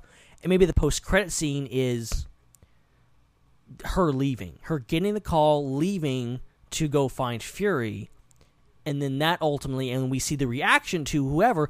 Maybe it's the Skrulls. Maybe she's helping out the Skrulls, and the Skrulls, like, she leaves them, and then, like, a bunch of them get killed or whatever, like, or massacred or whatever, and maybe it's Talos or whatever, and he's like, Captain Marvel, you betrayed us. You know, we're going to have revenge on you. And then 5 years later, we get Avengers 5, and Talos comes back with an army of Skrulls, and he's getting a secret invasion.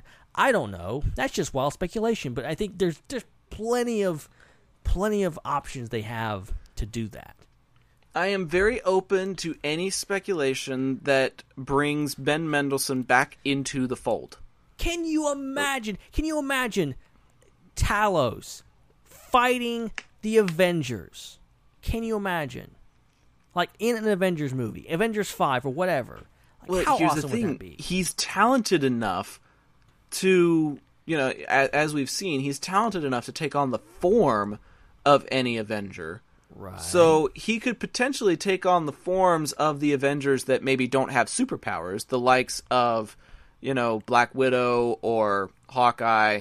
I don't really consider Captain America to be like somebody with powers necessarily. He's just got a whole bunch of steroids. He does have powers, but he could, like, if someone wanted to pose as Captain America, they could fake it. Like, he doesn't shoot... Right. He doesn't shoot fire from his fingertips like Captain Marvel does.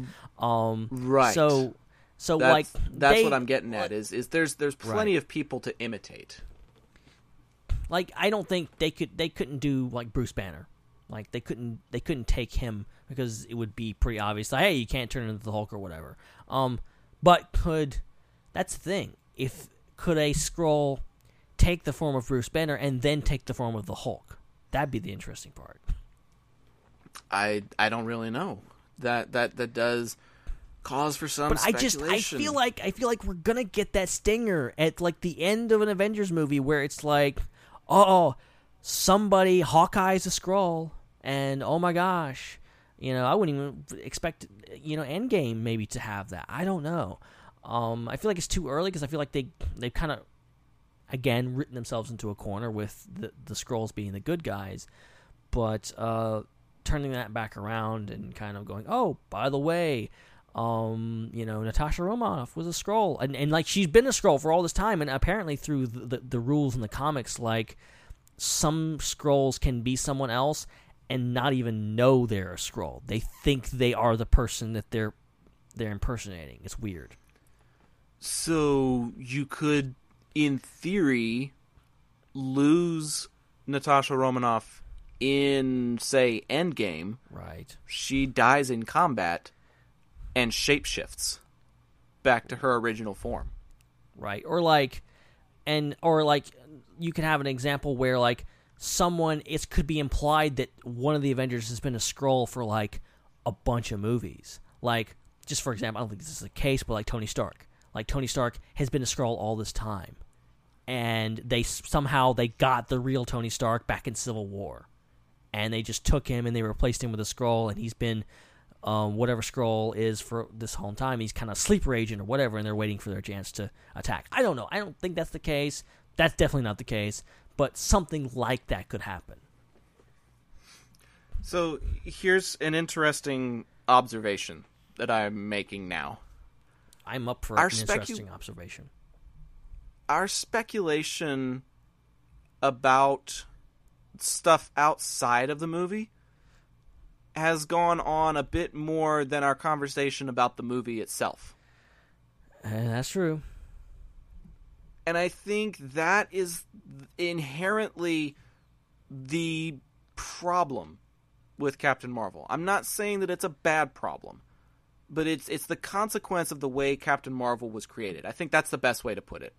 It's the consequence of putting Captain Marvel in this point in the universe, because you're now interested in seeing how Ronan got to be where he is, so you go back and watch the Guardians of the Galaxy movie. You're now interested in seeing Nick Fury talking about the last time he trusted someone, he lost an eye. So you're going back and watching the movie when he said that. That was the first Avengers, wasn't it? Yes. So you're going back and watching the first Avengers movie so that you can laugh at the Goose reference. And you're watching Winter Soldier because now that you know that the Skrulls are out there, they could pull a Hydra, and you want to go back and watch what happens to Hydra. When you're watching origin stories, the first movie of everybody, you're going back and watching the first Avenger, you're going back and watching Iron Man, you're going back and watching Black Panther. All these first-timer movies, you're looking at them and seeing how character origins came to be, the first Thor movie. And you're looking at them and seeing how they relate to Captain Marvel, which, by the way, in my opinion, Captain Marvel is the best origin movie we've got in the MCU. But you're now making those kinds of comparisons. It is a hot take. It is a very hot take. I enjoyed Black Panther, but I think the story that we got was better executed in Captain Marvel than it was in just about any other MCU origin movie that we've gotten. Captain Marvel has the edge, I think, simply because it turns the entire genre of like superhero origin movies on its head. You're not starting with her childhood or she's just a normal person and she gets her powers and it goes through the thing of her learning her powers. We get the origin story at the end of this movie. Like, right. That's what I like about this, is that he just starts out, she is who she is, she's Veers, she's a part of this Kree team, and it unravels from there. I think that's what makes, Captain Marvel strong, is that. The other part of it is the cast. I think without those two things, the movie kind of falls apart, to me, personally. I don't think it's terrible by any means, I don't think the script's terrible, but it's not like super, super strong. I think what holds it together really is the cast, the chemistry that the cast has, Brie Larson's performance, Sam Jackson's performance, all of those guys, and, the fact that this is, by structure and by nature, it's a different kind of superhero origin film, which I appreciate them doing because it's been done to death. Oh, absolutely. No, I agree. It's interesting getting a 6-year origin for somebody who's in her 20s. Right. She's had this gap of only 6 years, but a lot has happened in 6 years. There's been a lifetime of change, of out there that is just so, I don't even know, encompassing, that you need an entire movie just to try and figure out what's been happening to her over these last 6 years. And, comparing that to looking at Steve Rogers, for example. Right. That is a lot to look at, going from shrimp to macho, that kind of thing. You have moments, very brief moments, in these flashback sequences where you're looking at, when she's training and she's on the rope.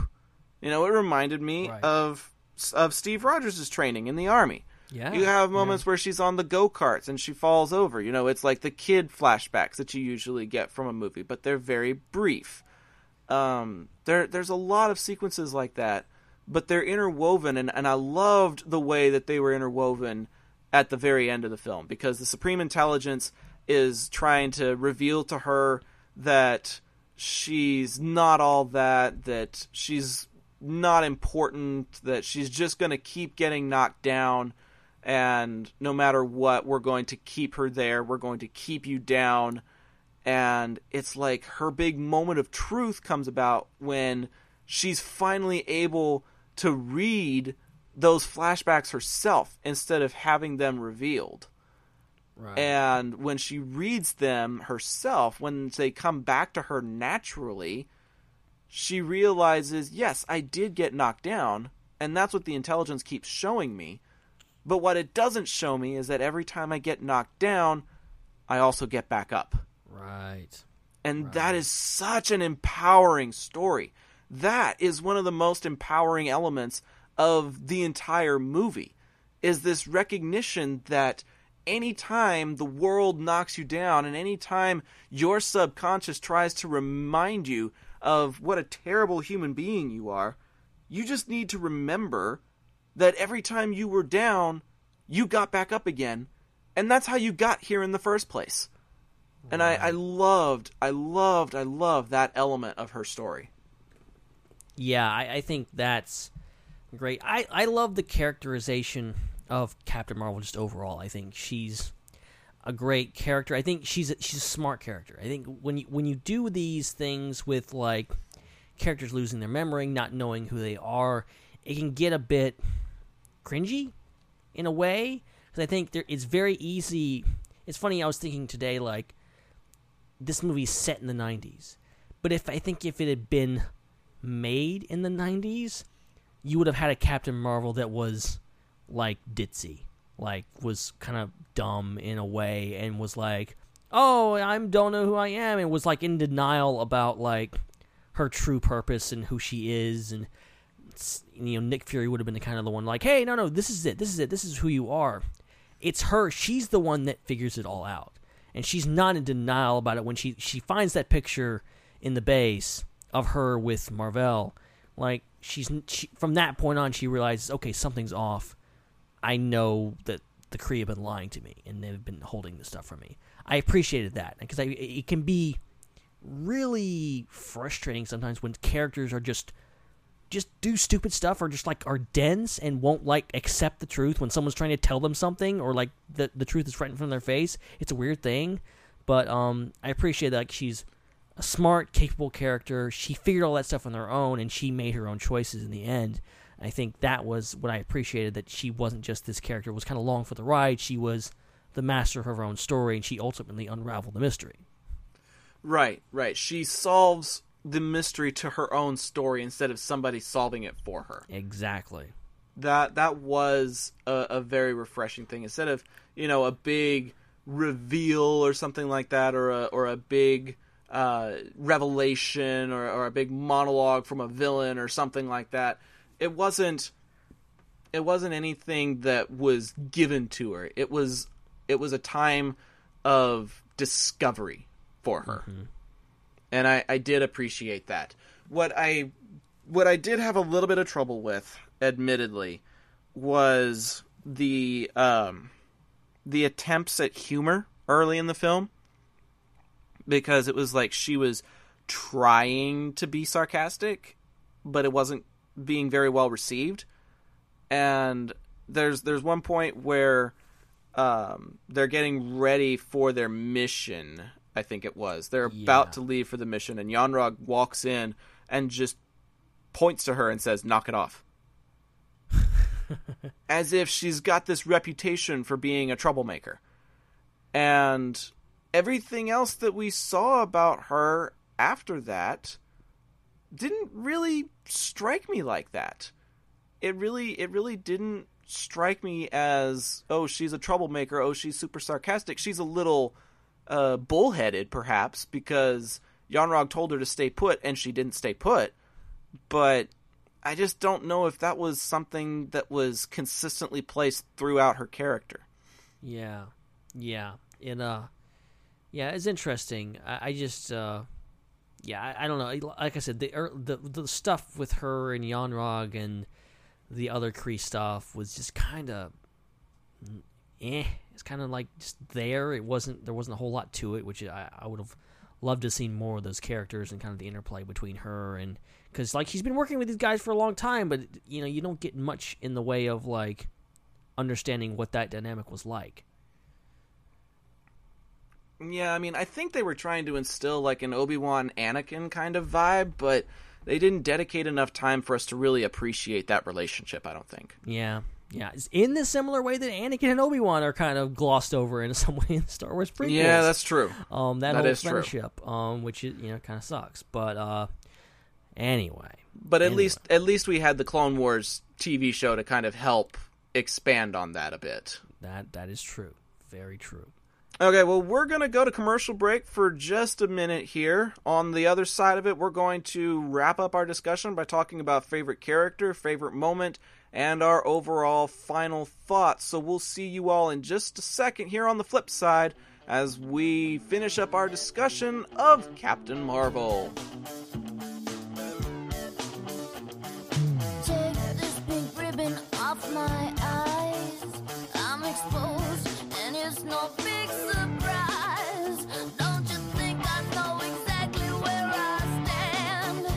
This world is forcing me to hold your hand. 'Cause I'm just a girl, a little lonely.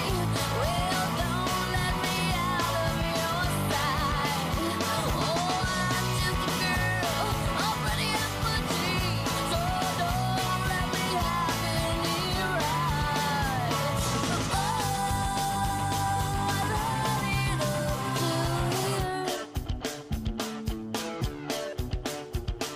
The moment that I step outside, so many reasons for me to run and hide. I can't do the little things I love so dear. 'Cause it's all those little things that I fear. 'Cause I'm just a girl, I'd rather not be. 'Cause they won't let me drive late at night.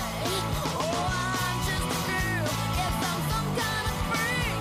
But they all sit and stare with their eyes. Oh, I'm just a girl, take a good look at me. Just your typical prototype.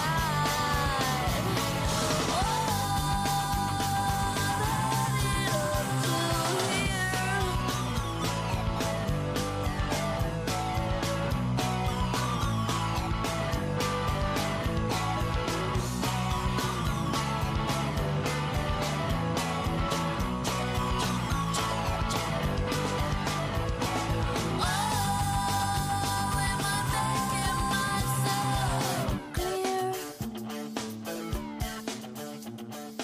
I'm just a girl. I'm just a girl in the world. That's all that you. Greetings, this is Obi-Wan Kenobi, and I have drifted into the underworld. The Star Wars underworld. I have a bad feeling about this. Hey y'all, this is Ben Hart here. I know y'all just heard me on the IPC talking all things geeky and fun. Now I'm here to tell y'all about my other podcast. It's called The Star Wars Underworld, about all things Star Wars. We talk Star Wars The Clone Wars, Star Wars The Force Awakens, Star Wars Last Jedi, Rogue One, A Star Wars Story, and so much more. I record it with my friends Chris and Dominic, who are here to tell y'all all about it. Hello, Chris. Hello, Ben. I'm so excited to talk about Star Wars this week. It's fun. It's funny. We're going to have a great time. Hey, guys, I am so nostalgic for mall packaging, and I love being on the Star Wars Underworld podcast talking all the latest Star Wars news. Well, now that y'all had a little taste of the show and you know what to expect, you should check out more episodes by going to StarWarsUnderworld.com or by searching for the show on the iTunes, the Apple Podcast, the Google Play, and all sorts of things. And may the Force be with y'all. It's a wrap, eh? Oh yes, wait a minute, Mr. Postman. Wait, hey, hey, hey, Mr. Postman. Whoa, yeah. Please, please, Mr. Postman. Whoa, yeah. There must be some word today, yeah, from my boyfriend so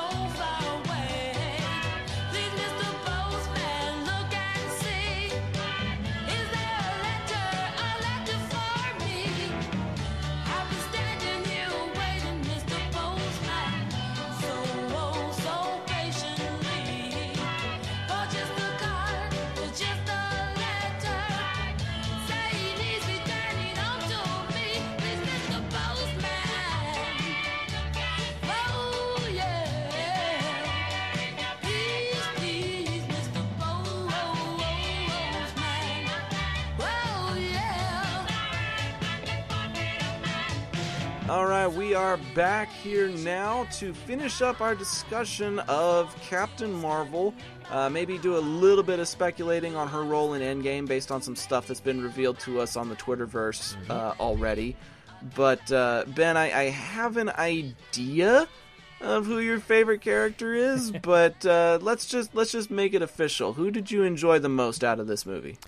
Oh man, it's you know what? It's hard to say because I think there's a lot of some characters didn't get nearly enough screen time, aka Coulson. Even I would even say the Rambos, like the mother and daughter. Like I thought they were pretty well acted, pretty well casted, but they didn't get a whole lot of like shaking out with that. They got good moments towards the end, but like I could have taken a lot more with them. And I hope they're back in the sequels. I'm gonna go with Goose. Gotta love that cat. Yeah, I definitely saw that coming. Not surprisingly at all. But it's really hard for me because I could go with the cliche of someone like Danvers or Nick Fury or something like that, or I could go really out there with Mendelsohn because I thought Talos kind of stole the show, going from being somebody expected to be a villain to turning into somebody that was a victim that's out to just take care of his family. I feel like that was a really great story arc. And Mendelsohn, as an actor, played all of the different parts and voices and stuff very well. Yeah, I think I'm going to go with Talos. I think I liked I think I really, really liked Talos in the way that his story influenced everybody else's story. But a very close second would be all the chemistry that is built between Brie Larson and Samuel L. Jackson. The two of them fed off of each other extremely well in this movie. I loved it. Oh yeah, that's the relationship that carried the movie. Absolutely. I agree. Okay, so then favorite moment. Hard to pick just one, isn't it? It is. Oh man, it's I want to say one of my favorite moments is the Court of the Night tonight, which we'll get to. Another would be just kind of the moment, just anything with Talos and Goose, like any moment when they're like, they realize that Talos is afraid of them, like get the thing away, like. They keep shoving it in his face, and going back to the moment of like, you really shouldn't have that thing in your lap. Like he's so freaked out by it because he knows what it's capable of. He knows what Goose is. They don't. Yeah, it's like he's the first one to recognize who and what this creature is, and they're all just like, it's just a cat. It's no big deal. And it's like, no, it kind of is a big deal. Hello, you need to wake up just a little bit, please. Yeah. But, you know what? Before I talk about my favorite moment, this is probably my second favorite moment. So this gives a little bit of credence, because we're going to be talking about your favorite moment in Quote of the Night, and then this was kind of like, what, a number 2? Yeah, probably so. Okay, so my number 2 then, if we're going to do our 2 favorites, I think my second favorite one was anything that has to do with the Tesseract and the Happy Days lunchbox. Yes. That alone was hilarious. Because Happy Days is a show that I pretty much grew up on. So I loved that little subtlety there. And then I also really appreciated that you get to reference the Tesseract in this, that turns out to be the engine core that everybody is so sought after. And it makes sense. It fits within the scope of everything else that goes on in the universe. But it was just rather unexpected, at least for me, for them to make that kind of a direct reference to the war to end all wars, or the element that would end all wars, whatever it may be. Having the Tesseract in this movie was a really solid addition, because it, again, makes you want to go back and watch previous movies that it exists in, and what the evolution of that device is now. Yeah, we've literally seen the whole story of the Tesseract, but now we got another piece of it. Yeah. It's like the Tesseract got an origin story too, a little bit, which is interesting. Right. So I loved getting to see it, and I loved getting to see the Happy Days lunchbox. I thought that inclusion was pretty hilarious. But my favorite scene, and I know that this is going to be rather obscure, but it actually ties in to one of my other favorite movies. And I know this is in reference to this movie, just because when I watched it a second time today, I was like, this is undeniably like this other movie. Captain Marvel makes a very indirect Toy Story reference. Oh. When Veers crashes into the Blockbuster and she tries to contact her ship, she goes, "Veers to Star Force Command. Do you read me?" Oh, dang. I did not catch that. Oh, it gets better. It gets better. Because when she goes outside, she sees a security guard. Somebody who maybe has a little bit of authority, but not the authority to represent the entire region or the entire planet or whatever. Much like Buzz's first interaction with Woody. Wow. She comes up to this security officer and she's like, "Are you in charge of security for this region?" And he's just like, kind of. The movie theater has their own guy, but yeah." Like, it's almost like what happens when Buzz meets Woody is like, "Local law enforcement, it's about time you showed up. I'm Buzz Lightyear, Space Ranger. I'm Veers, Star Force Command." You know, it's like the parallels are uncanny. The only thing we're missing, like, even then, she asks, "Do you have communication equipment?" And he points her to a payphone. In Toy Story, Buzz asks them, "Do you people have, I need to repair my servo boosters. Do you people still use fossil fuels, or have you discovered crystallic fusion?" And Woody answers, "Well, we got double A's." It's like the half-ass results kind of thing. And using a payphone is also kind of the half-ass result of communications equipment. Like, yeah, you tried, but you didn't try very hard. And yet she still found a way to make it work. But the whole "Veers to Star Force Command, do you read me?" I was like, oh my gosh. Oh my gosh. You did not just make a Toy Story reference. But yeah, they did. I love it. I did not catch any of that. That's great. I didn't catch it until my second time around, which is why I feel like Captain Marvel is an acquired taste. Because sometimes your favorite elements, some of your favorite things about the movie, you won't even see or recognize until the second time through. Wow. There's a lot about this movie to look at and examine and come to understand, and I did a little bit better job of that this second time around. But I do think watching it with people, and I think watching it multiple times, is something that helps this movie. Because another thing that I didn't notice until this second time around, they're in Louisiana during her big moment, right? When she realizes everything that's going on. She steps out of the house and out into this open field, and there's like trees and a sunset and everything, and it's like very inspirational, and you've got some subtle music playing underneath it while they're trying to help her, you know, with self-discovery. But the other thing that they've got going on, cicadas buzzing in the background on a summer night in Louisiana. That 100% happens. And if they were shooting on location, then maybe they couldn't help it. But the fact that you've got it at all just makes it feel super accurate and super real. And I very much enjoyed that aspect. Yeah. And as someone who lives in very close proximity to Louisiana, I can say that that was Louisiana. Yeah, we're both witnesses to that. Like, you know, that's what Louisiana looks like. That's about as Louisiana gets, which is really, really cool. I didn't see where they shot it, but I know that was Louisiana because I don't know the town. No, right, somewhere out in the middle of nowhere in the swamp. Real quick, one other location before we get to final thoughts. Pegasus Base. Mm-hmm.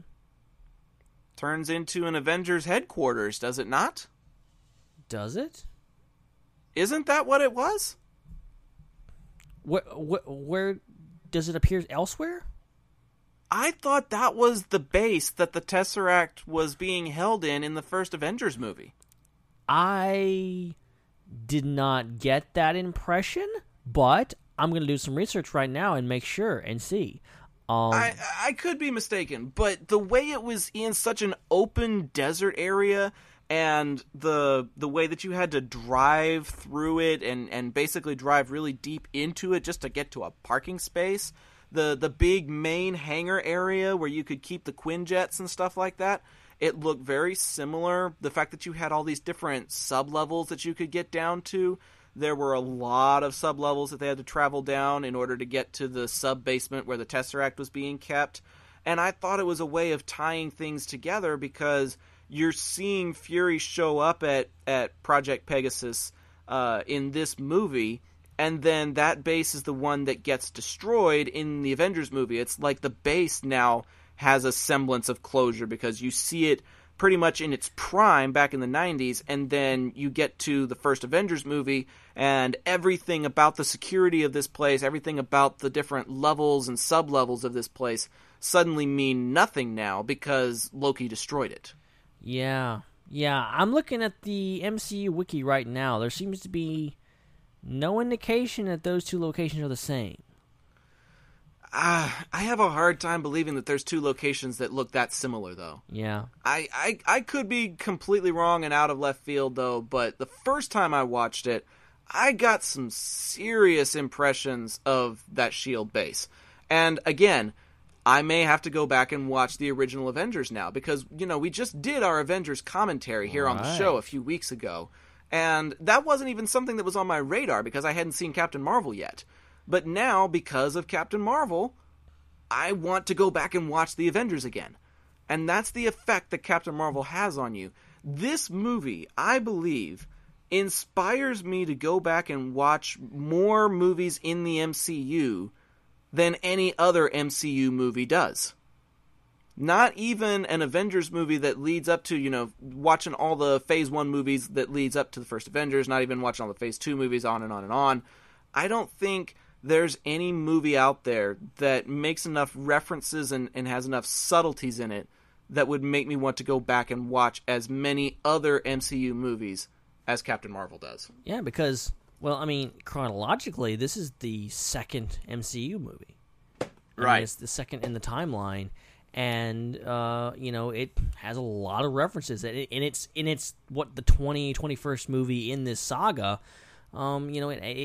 you now can have all those references, and going back, you of course you're going to make all those references, and it does, down to the Tesseract showing up, all this, Nick Fury being younger. So I think, it definitely is kind of a love letter to the MCU. Oh, I absolutely think so. Absolutely. So what are your final thoughts on this love letter, then? So my final thoughts are, I like the movie. I really enjoyed it. I think it's a strong first chapter for Captain Marvel's story. And I think, the charisma that Brie Larson showed, the characterization she brought to the character, that's an interesting statement there. She, just how she played it off and how natural she was. And, I didn't feel that she was, I noticed people online going like, oh, she was wooden or whatever. I didn't get that at all. I thought she was very natural in the role. She was very, very witty sometimes. I thought she really did it well. And so I'm looking forward to Endgame even more now, because I'm looking forward to her bouncing off of the other Avengers, and having a whole lot of more relationships, and possibly kissing Thor, because that's apparently going to happen. The internet has decided it. But, and then I just think overall, really strong outing for Captain Marvel. And, the cast is great. Nick Fury was great. Sam Jackson. Goose was great. Ben Mendelsohn was great. There's so many great things. I have my issues with the movie. Of course I do. It's not my favorite Marvel movie of all time. It's not up there. And a lot of people, I've heard people say this is their favorite Marvel movie. I don't see that.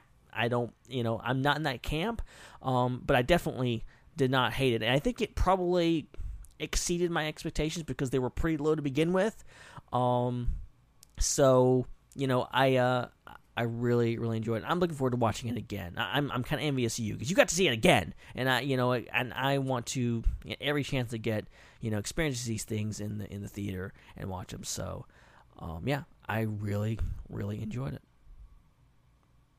Ooh, I just found a new TV spot about Endgame. Yeah, there's a new one that came out today, I think.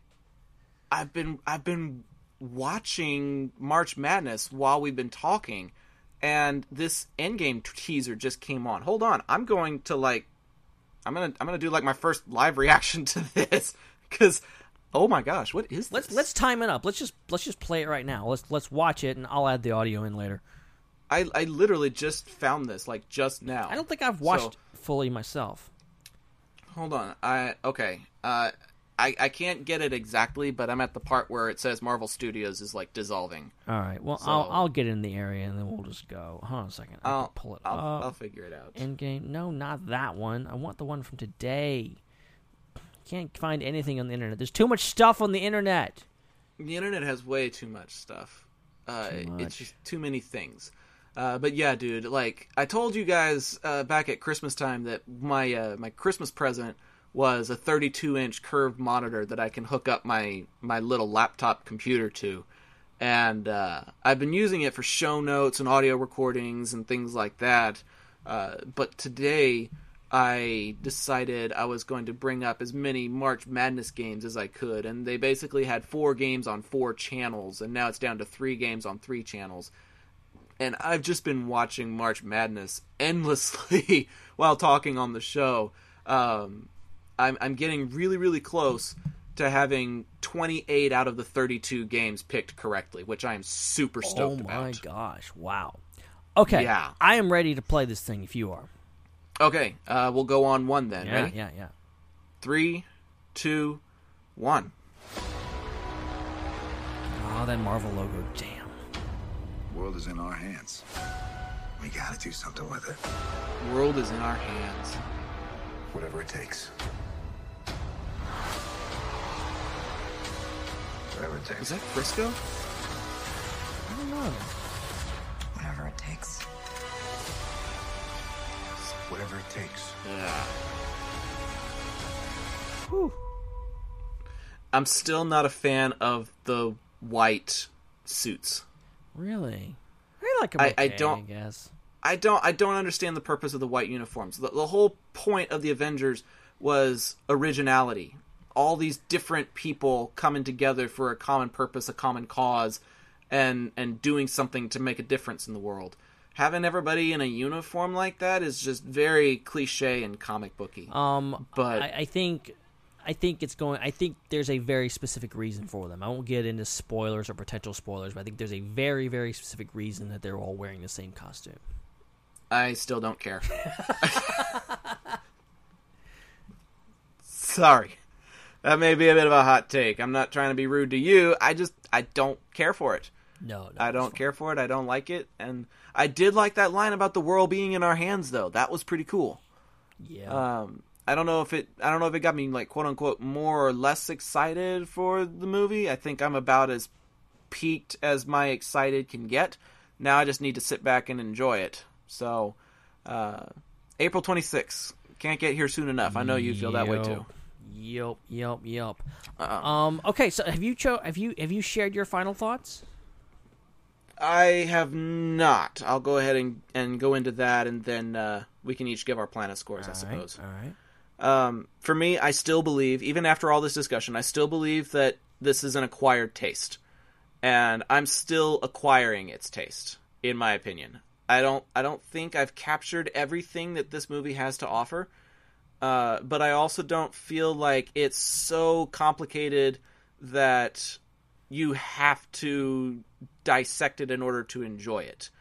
Like, you can just go and watch and enjoy it for what it is without having to worry about the MCU implications or anything. Like I said, it is probably the best character origin story that we've gotten in the MCU.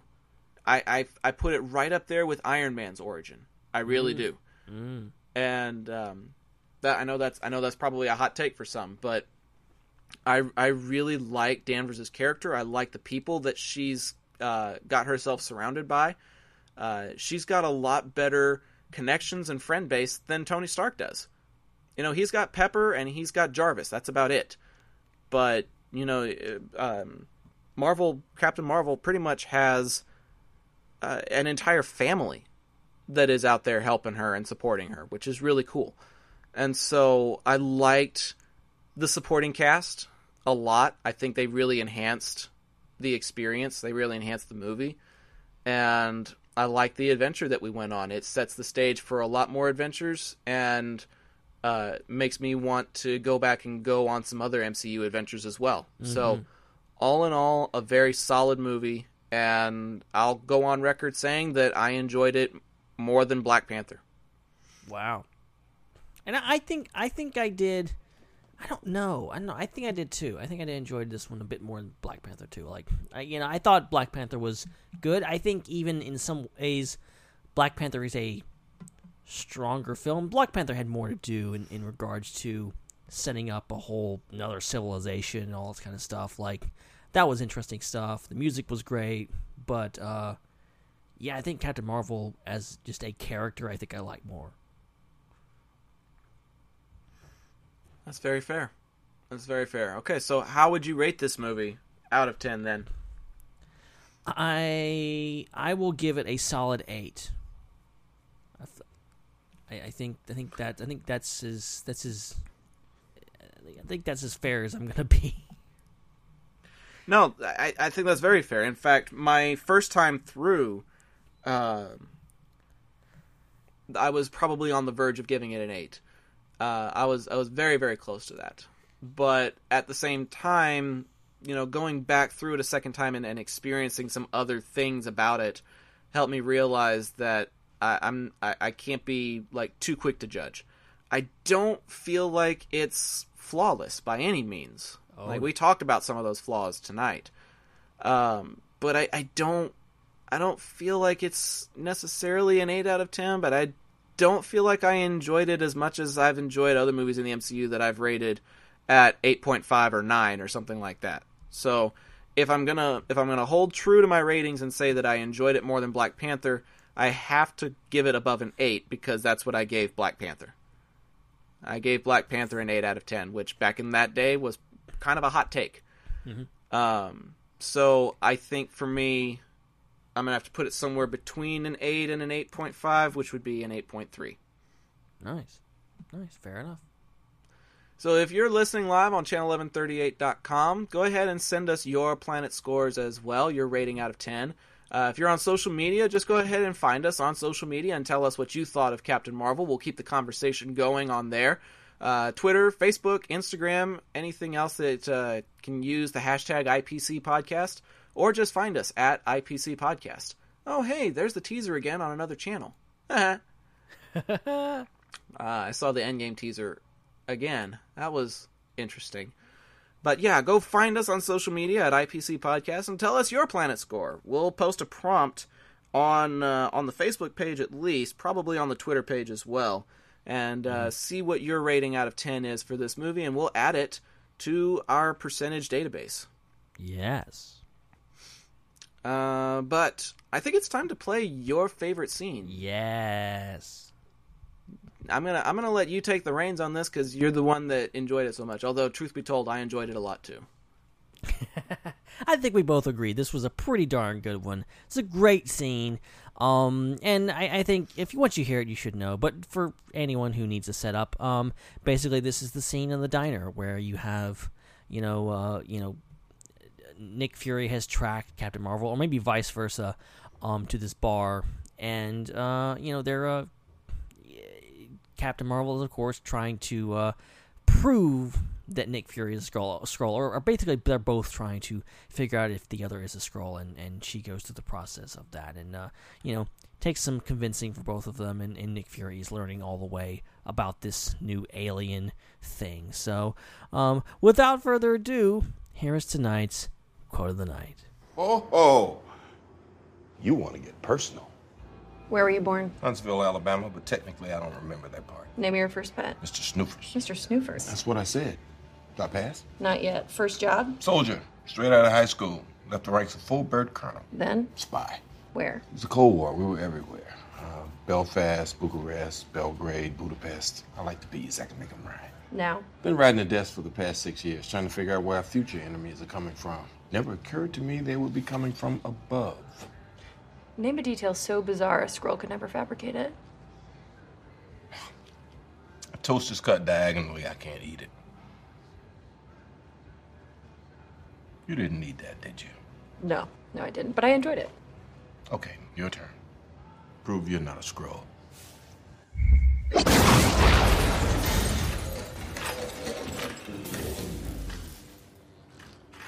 That's a photon blast.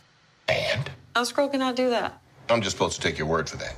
I really feel bad for the bar owner. She destroyed his jukebox. Yeah, it was time for a new one. It's the 90s, not the 60s. Get rid of the jukebox. Exactly. Although, jukeboxes are apparently still a thing. Yeah. They've just taken on a different form. They're called the music app on your iPhone. Well, yeah, okay, yeah. But I've been to some places that are like Tex-Mex bars and grills and stuff like that. And you can basically put a song on request to play on the radio at the bar. Yes. And also, I believe there's a place called, I think this is where I've seen this before, Johnny Rockets. Have you ever heard of that? Yeah, I have heard of Johnny Rockets, yeah. I'm pretty sure Johnny Rockets used to have a system where they'd have like a little jukebox on your table, and you could like put a quarter in and request a song. Yeah, I've seen that. I've seen that, and there's some there's another one that's like a similar 50 style diner, kind of like Johnny Rockets is. That instead of putting in coins to keep it operating, you basically either install the app or you swipe your card. Okay. So if you want to buy like 100 songs, you can swipe your credit card. Basically, I mean, here's the stupid thing. Even arcades around here are now on a card swiping system. You go to a place like Round One Entertainment or Main Event or Alley Cats or Putt Putt or something like that. You know, there's all these different arcade style places around here. And there were some that were still token based. I can't speak for Chuck E. Cheese because I haven't been to Chuck E. Cheese in a long time. But a lot of the times, if you want to play a game, it'll cost you points on a swipe card instead of costing you tokens. So I used to be able to play a game for like 2 tokens or something like that, you know? And I stood a chance at winning like 100, 150, 500 tickets, depending on what game I was playing. And now I swipe my card for 2.39 out of my 100 points that I've got on my card. And they literally nickel and dime you the way your debit card or a Visa gift card will if you're making actual purchases. But they do it at the arcade now. It's ridiculous. I will give credit. There is one arcade near me where it's huge arcade. And they have a lot. It's brand new. It's got a lot of amazing games in it. And you get a card. You can actually just go to a kiosk. There's no like counter. You just go to a kiosk. You put in your card. You buy however many credits you want, and they give you the card out of the box. And you go to each game and you collect virtual tickets that you can then spend in the store. Okay. So they don't even print off actual tickets anymore. No, it's all card-based. You keep your card, and then you can just keep coming back and building up tickets to maybe one day, because it's like the good stuff is like 5,000 tickets to get like anything decent. And you probably take 5 years to spend to build up that much. Yeah, that's true. Man, it's fun though. It's such a racket. It's such a racket.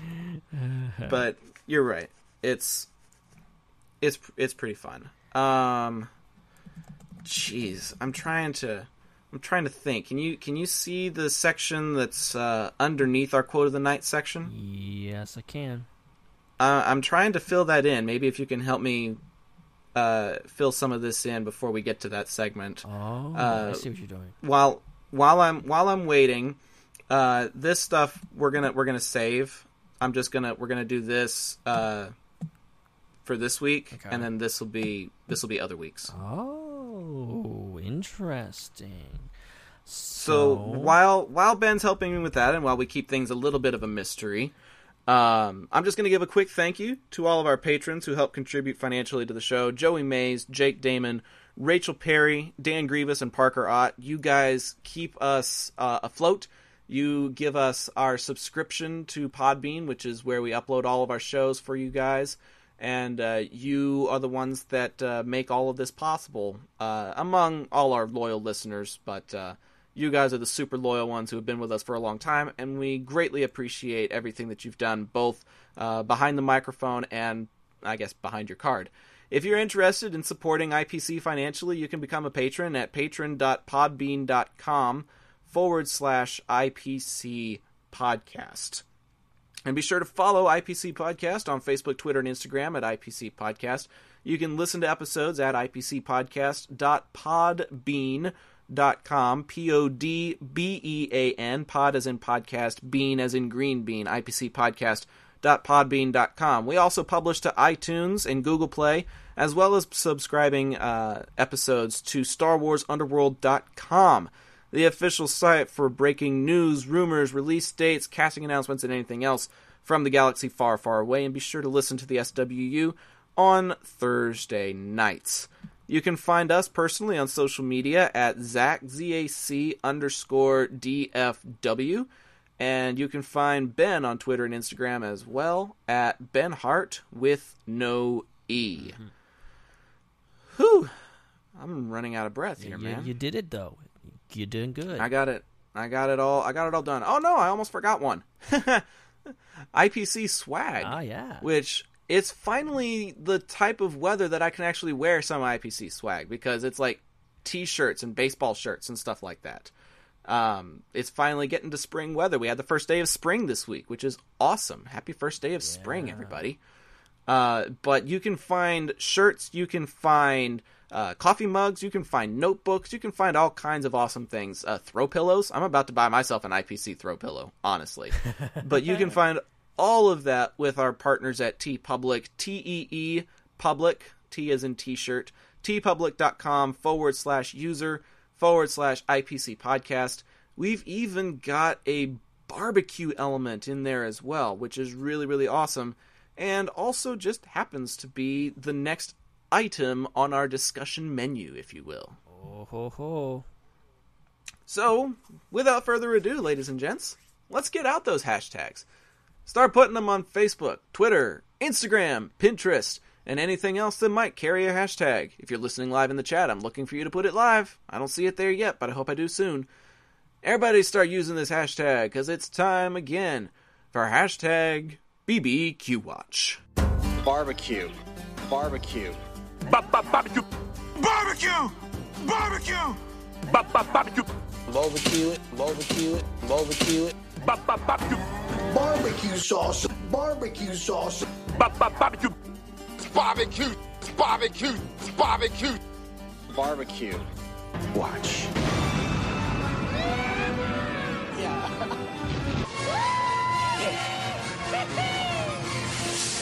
Oh, yeah. Okay, so I mentioned a little while ago that I was watching March Madness while trying to do this show. Mm-hmm. I think I was successful enough because people didn't quite recognize that I was doing that until I actually mentioned that I was doing that. So I guess I did okay there. But I thought it would be interesting if we took something along the lines of March Madness and put it to the fans to contribute to this moving forward. Our next couple of barbecue-related segments are going to happen throughout the end of March into early April, and we're going to basically do a miniature March Madness of barbecue. Oh. So tonight, here's what we're going to do. We are going to seed, we're going to give standings to these 8 different components, and then we're going to basically create a barbecue bracket, if you will, and put it on our Twitter page with polls for people to vote on. And as those results come in, the ones that win next week then go on to the next round, to the round of 4 from the 8 that we're giving you today, and then we'll go to the championship next week, and we'll just keep giving you updates and keep encouraging you to vote. Nice. So, the elements that we have that I came up with, and you took a look at it as well, so I hope that we've got like all the big ones kind of covered. You got most of them. this. I contributed a couple, but you got most of them with first try. I was like, okay, I'm kind of blanking on this, but I think you got most of them. Yeah. So, the way that it works in March Madness is the strongest ones, the ones that you consider to be potentially the best, get the higher ratings, like the 1, the 2, the 3, and then the ones that aren't as strong usually get the 7 and the 8. And so we're going to go through all 8 of these and do like a 1 versus an 8, a 2 versus a 7, and so on and so forth. Okay. And then that will be the poll that we create for the Twitter page. Nice. Is that fair? Sounds fair to me. Now, you and I, we both love barbecue, but I think we both have different favorites when it comes to barbecue. So I was thinking we just flip a coin on who decides what the number 1 seed is, and then the other one gets the 2 seed. Is that fair? That's fine with me. Do you want heads or tails? I will take heads. Heads it is. And it has been flipped. And it is heads. Okay, dude. You get to pick what the number 1 overall barbecue meat seed is. Here are the options for all of you listening at home. We have pork, chicken, brisket, turkey, ribs, wings, sausage, and a late entry to help out with our vegan and California friends. We have jackfruit on the list as well. Those are the 8 entrants for our barbecue March Madness. Ben, what gets the number 1 overall seed? Ribs. Ribs is the number 1 seed in this tournament. I honestly, that's a surprise to me, because I, for a split second, thought that you were going to go with pork because you have pulled pork sandwiches so often. Yeah, I thought about it, but ribs seem like the quintessential thing, and I give them the edge. That is fair. That is very fair. For me, I'm going a little bit with bias and a little bit with some of that quintessentialness, if you will. The number 2 seed will therefore go to brisket. Okay. Now, because it's a late entrant and because it's technically not a barbecue meat, I was thinking jackfruit would be put in at the 8 seed. That seems fair. So jackfruit now has its place at number 8, and we still have some remaining ones here in the middle. What is something that you consider kind of an outlier that could be put in as the 7 seed? I have a personal opinion on it, but I'm curious what yours is. I would say turkey. Turkey as the 7? Or maybe sausage.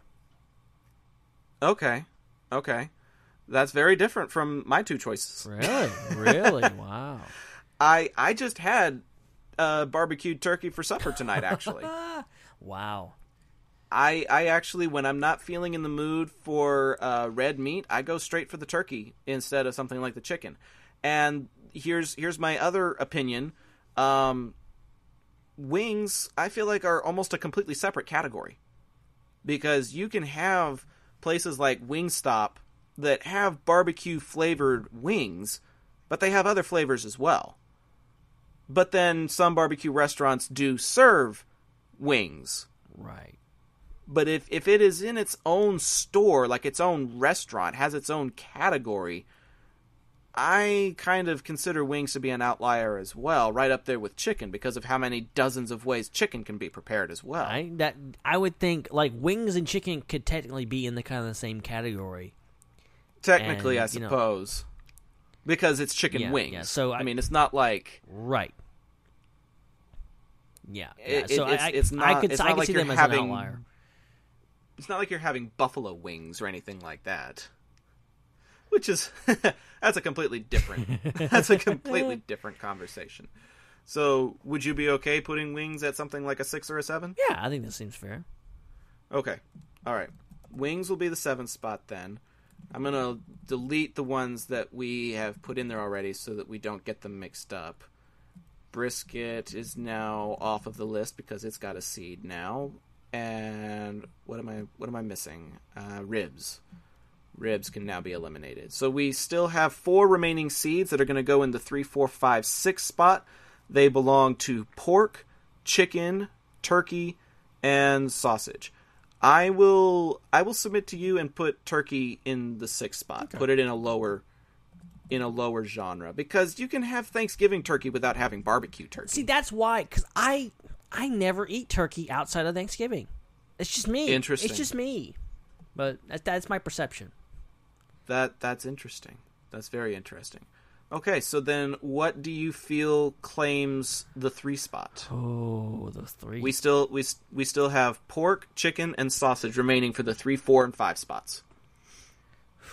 I'm gonna go with my original instinct. I'm gonna say pork. Okay, I'm okay with that. Because here's the thing: you can have pulled pork, but then you also have pork sausage. So there is some crossover here, just a little bit. Yes. But here's the thing: you can also have chicken sausage. True. I have heard of people doing ground sausage. Here's the thing: one of my favorite grilled sausages, not the kind that you get from a barbecue store, but just a packaged sausage that you get from a restaurant, or not a restaurant, a store, just a grocery store. Costco has this one that is ground chicken instead of ground pork. And inside of its casing is also minced tomato and basil. Mm. And the spices that are included in that, and the flavoring of the tomato ingrained with it. I mean, you put tomato ketchup on top of it sometimes, but that is probably my favorite sausage, honestly. Wow, I don't think I've ever had that. It's really, really good. And apparently you can only find it at Costco. I don't know why, and I don't know how, and I don't really know where. Yeah, see, it may be Costco is a place that like only recently showed up in my area. Like I never even never would see Costco unless you left town. Like for years and years. Like they recently had one in nearby. Okay, well we're down to the middle spots that belong to chicken and sausage.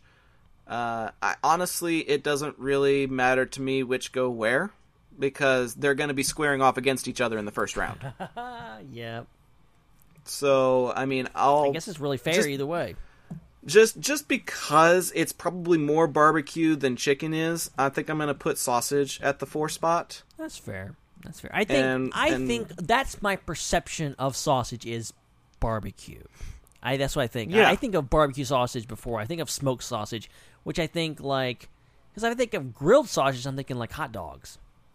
Yep. That's just me, I guess. But or German sausage or something like that. Right, like if it's Wiener prepared a schnitzel, special stuff way. like that. That's a whole, that in my mind is like a completely different like subsection of sausage. Right.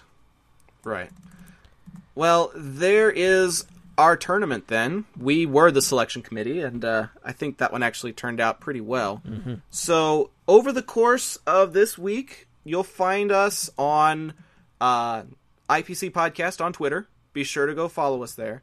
And we may tag a few of you just to get your attention. And to annoy you into submission. And just to get you to vote, because I'm really curious to see how this is going to go. Let me see. What have we got? We're going to have a 1v8 matchup between ribs and jackfruit. we're going to have a 2v7 matchup between brisket and wings. We're going to have a 3v6 matchup between pork and turkey. And then we're going to have a 4v5 option between sausage and chicken. So all of those polls will be made available, and we'll probably keep them open for the entire week. In fact, I may post them tonight for crying out loud and just leave them open, pin them to the top of the page. Yeah. You guys go and vote for these, and the winners will then advance to the next round. And we'll play that round and discuss how we got to where we did on next week's episode of Barbecue March Madness. And then from there, we'll go to the final two, the championship of this March Madness, as voted by you, the listeners. And Ben and I will have to debate which one we think to be the superior barbecue during that championship round. Uh-huh. So we're in for a lot of fun with these next little bits of barbecue madness, but it should be really fun. Oh yeah, I cannot wait. It's gonna be interesting to watch. All of the way that it unfolds is completely up to you. We're not going to be manipulating it with our own personal Twitter accounts or anything like that. No, there's no coercion going on here at all. But should be interesting to see how it all unfolds. So be sure to go vote. Be sure to find us, IPC Podcast, on Twitter. I can't say it enough. But, Ben, I think that is probably the last thing I'm going to say, unless you have any final thoughts on the evening. No, I think we done good with what we did, and loved talking Captain Marvel. Looking forward to Endgame, which we get to talk about in, like, a month. So that's pretty cool, getting the further adventures of Captain Marvel. Yeah, it's gonna be crazy next few months, and I enjoyed this movie. Looking forward to revisiting it sometime. Maybe in 200 episodes we'll do like we did with The Dark Knight. We'll come back to Captain Marvel in the future, and we'll just love it, and we'll think it's the masterpiece and this thing. Probably not, but maybe we'll see. Who knows? I mean, we got quite a few downloads from our Dark Knight Revisited episode, so it might be something that we need to consider. And I have to, really quick, apologize to the audience for the delayed release of that episode. Thank you for your patience, and I hope it was worth the wait, because, scheduling was just nuts last week, so we had to push off recording until the last minute, and then I was out of town and couldn't get it to edit it up in time, so I think we released it Wednesday, which is normally is like Sunday is our normal release day, but it's out there. Go check that out. And a pretty timeless episode because, Dark Knight, not a new film, but, never can find enough to talk about that film. I never do. I could go on and on and on about that movie, but I won't, because that's not what this week's episode is for, nor is it what next week's episode is for. Next week, I believe, we continue our discussion of the galaxy far, far away. Oh, yeah. We started with the Phantom Menace at the top of the month. We're going to conclude the month by discussing Attack of the Clones, which should be really, really fun. And we may get a special guest to join us on that discussion as well. Who knows? But we'll have to save that for next week.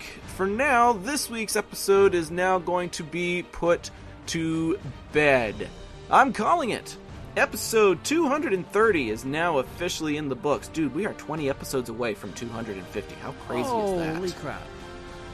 But that's still a long ways out. Ish. It's happening sometime this year, though. Woo! But 230, we're now done.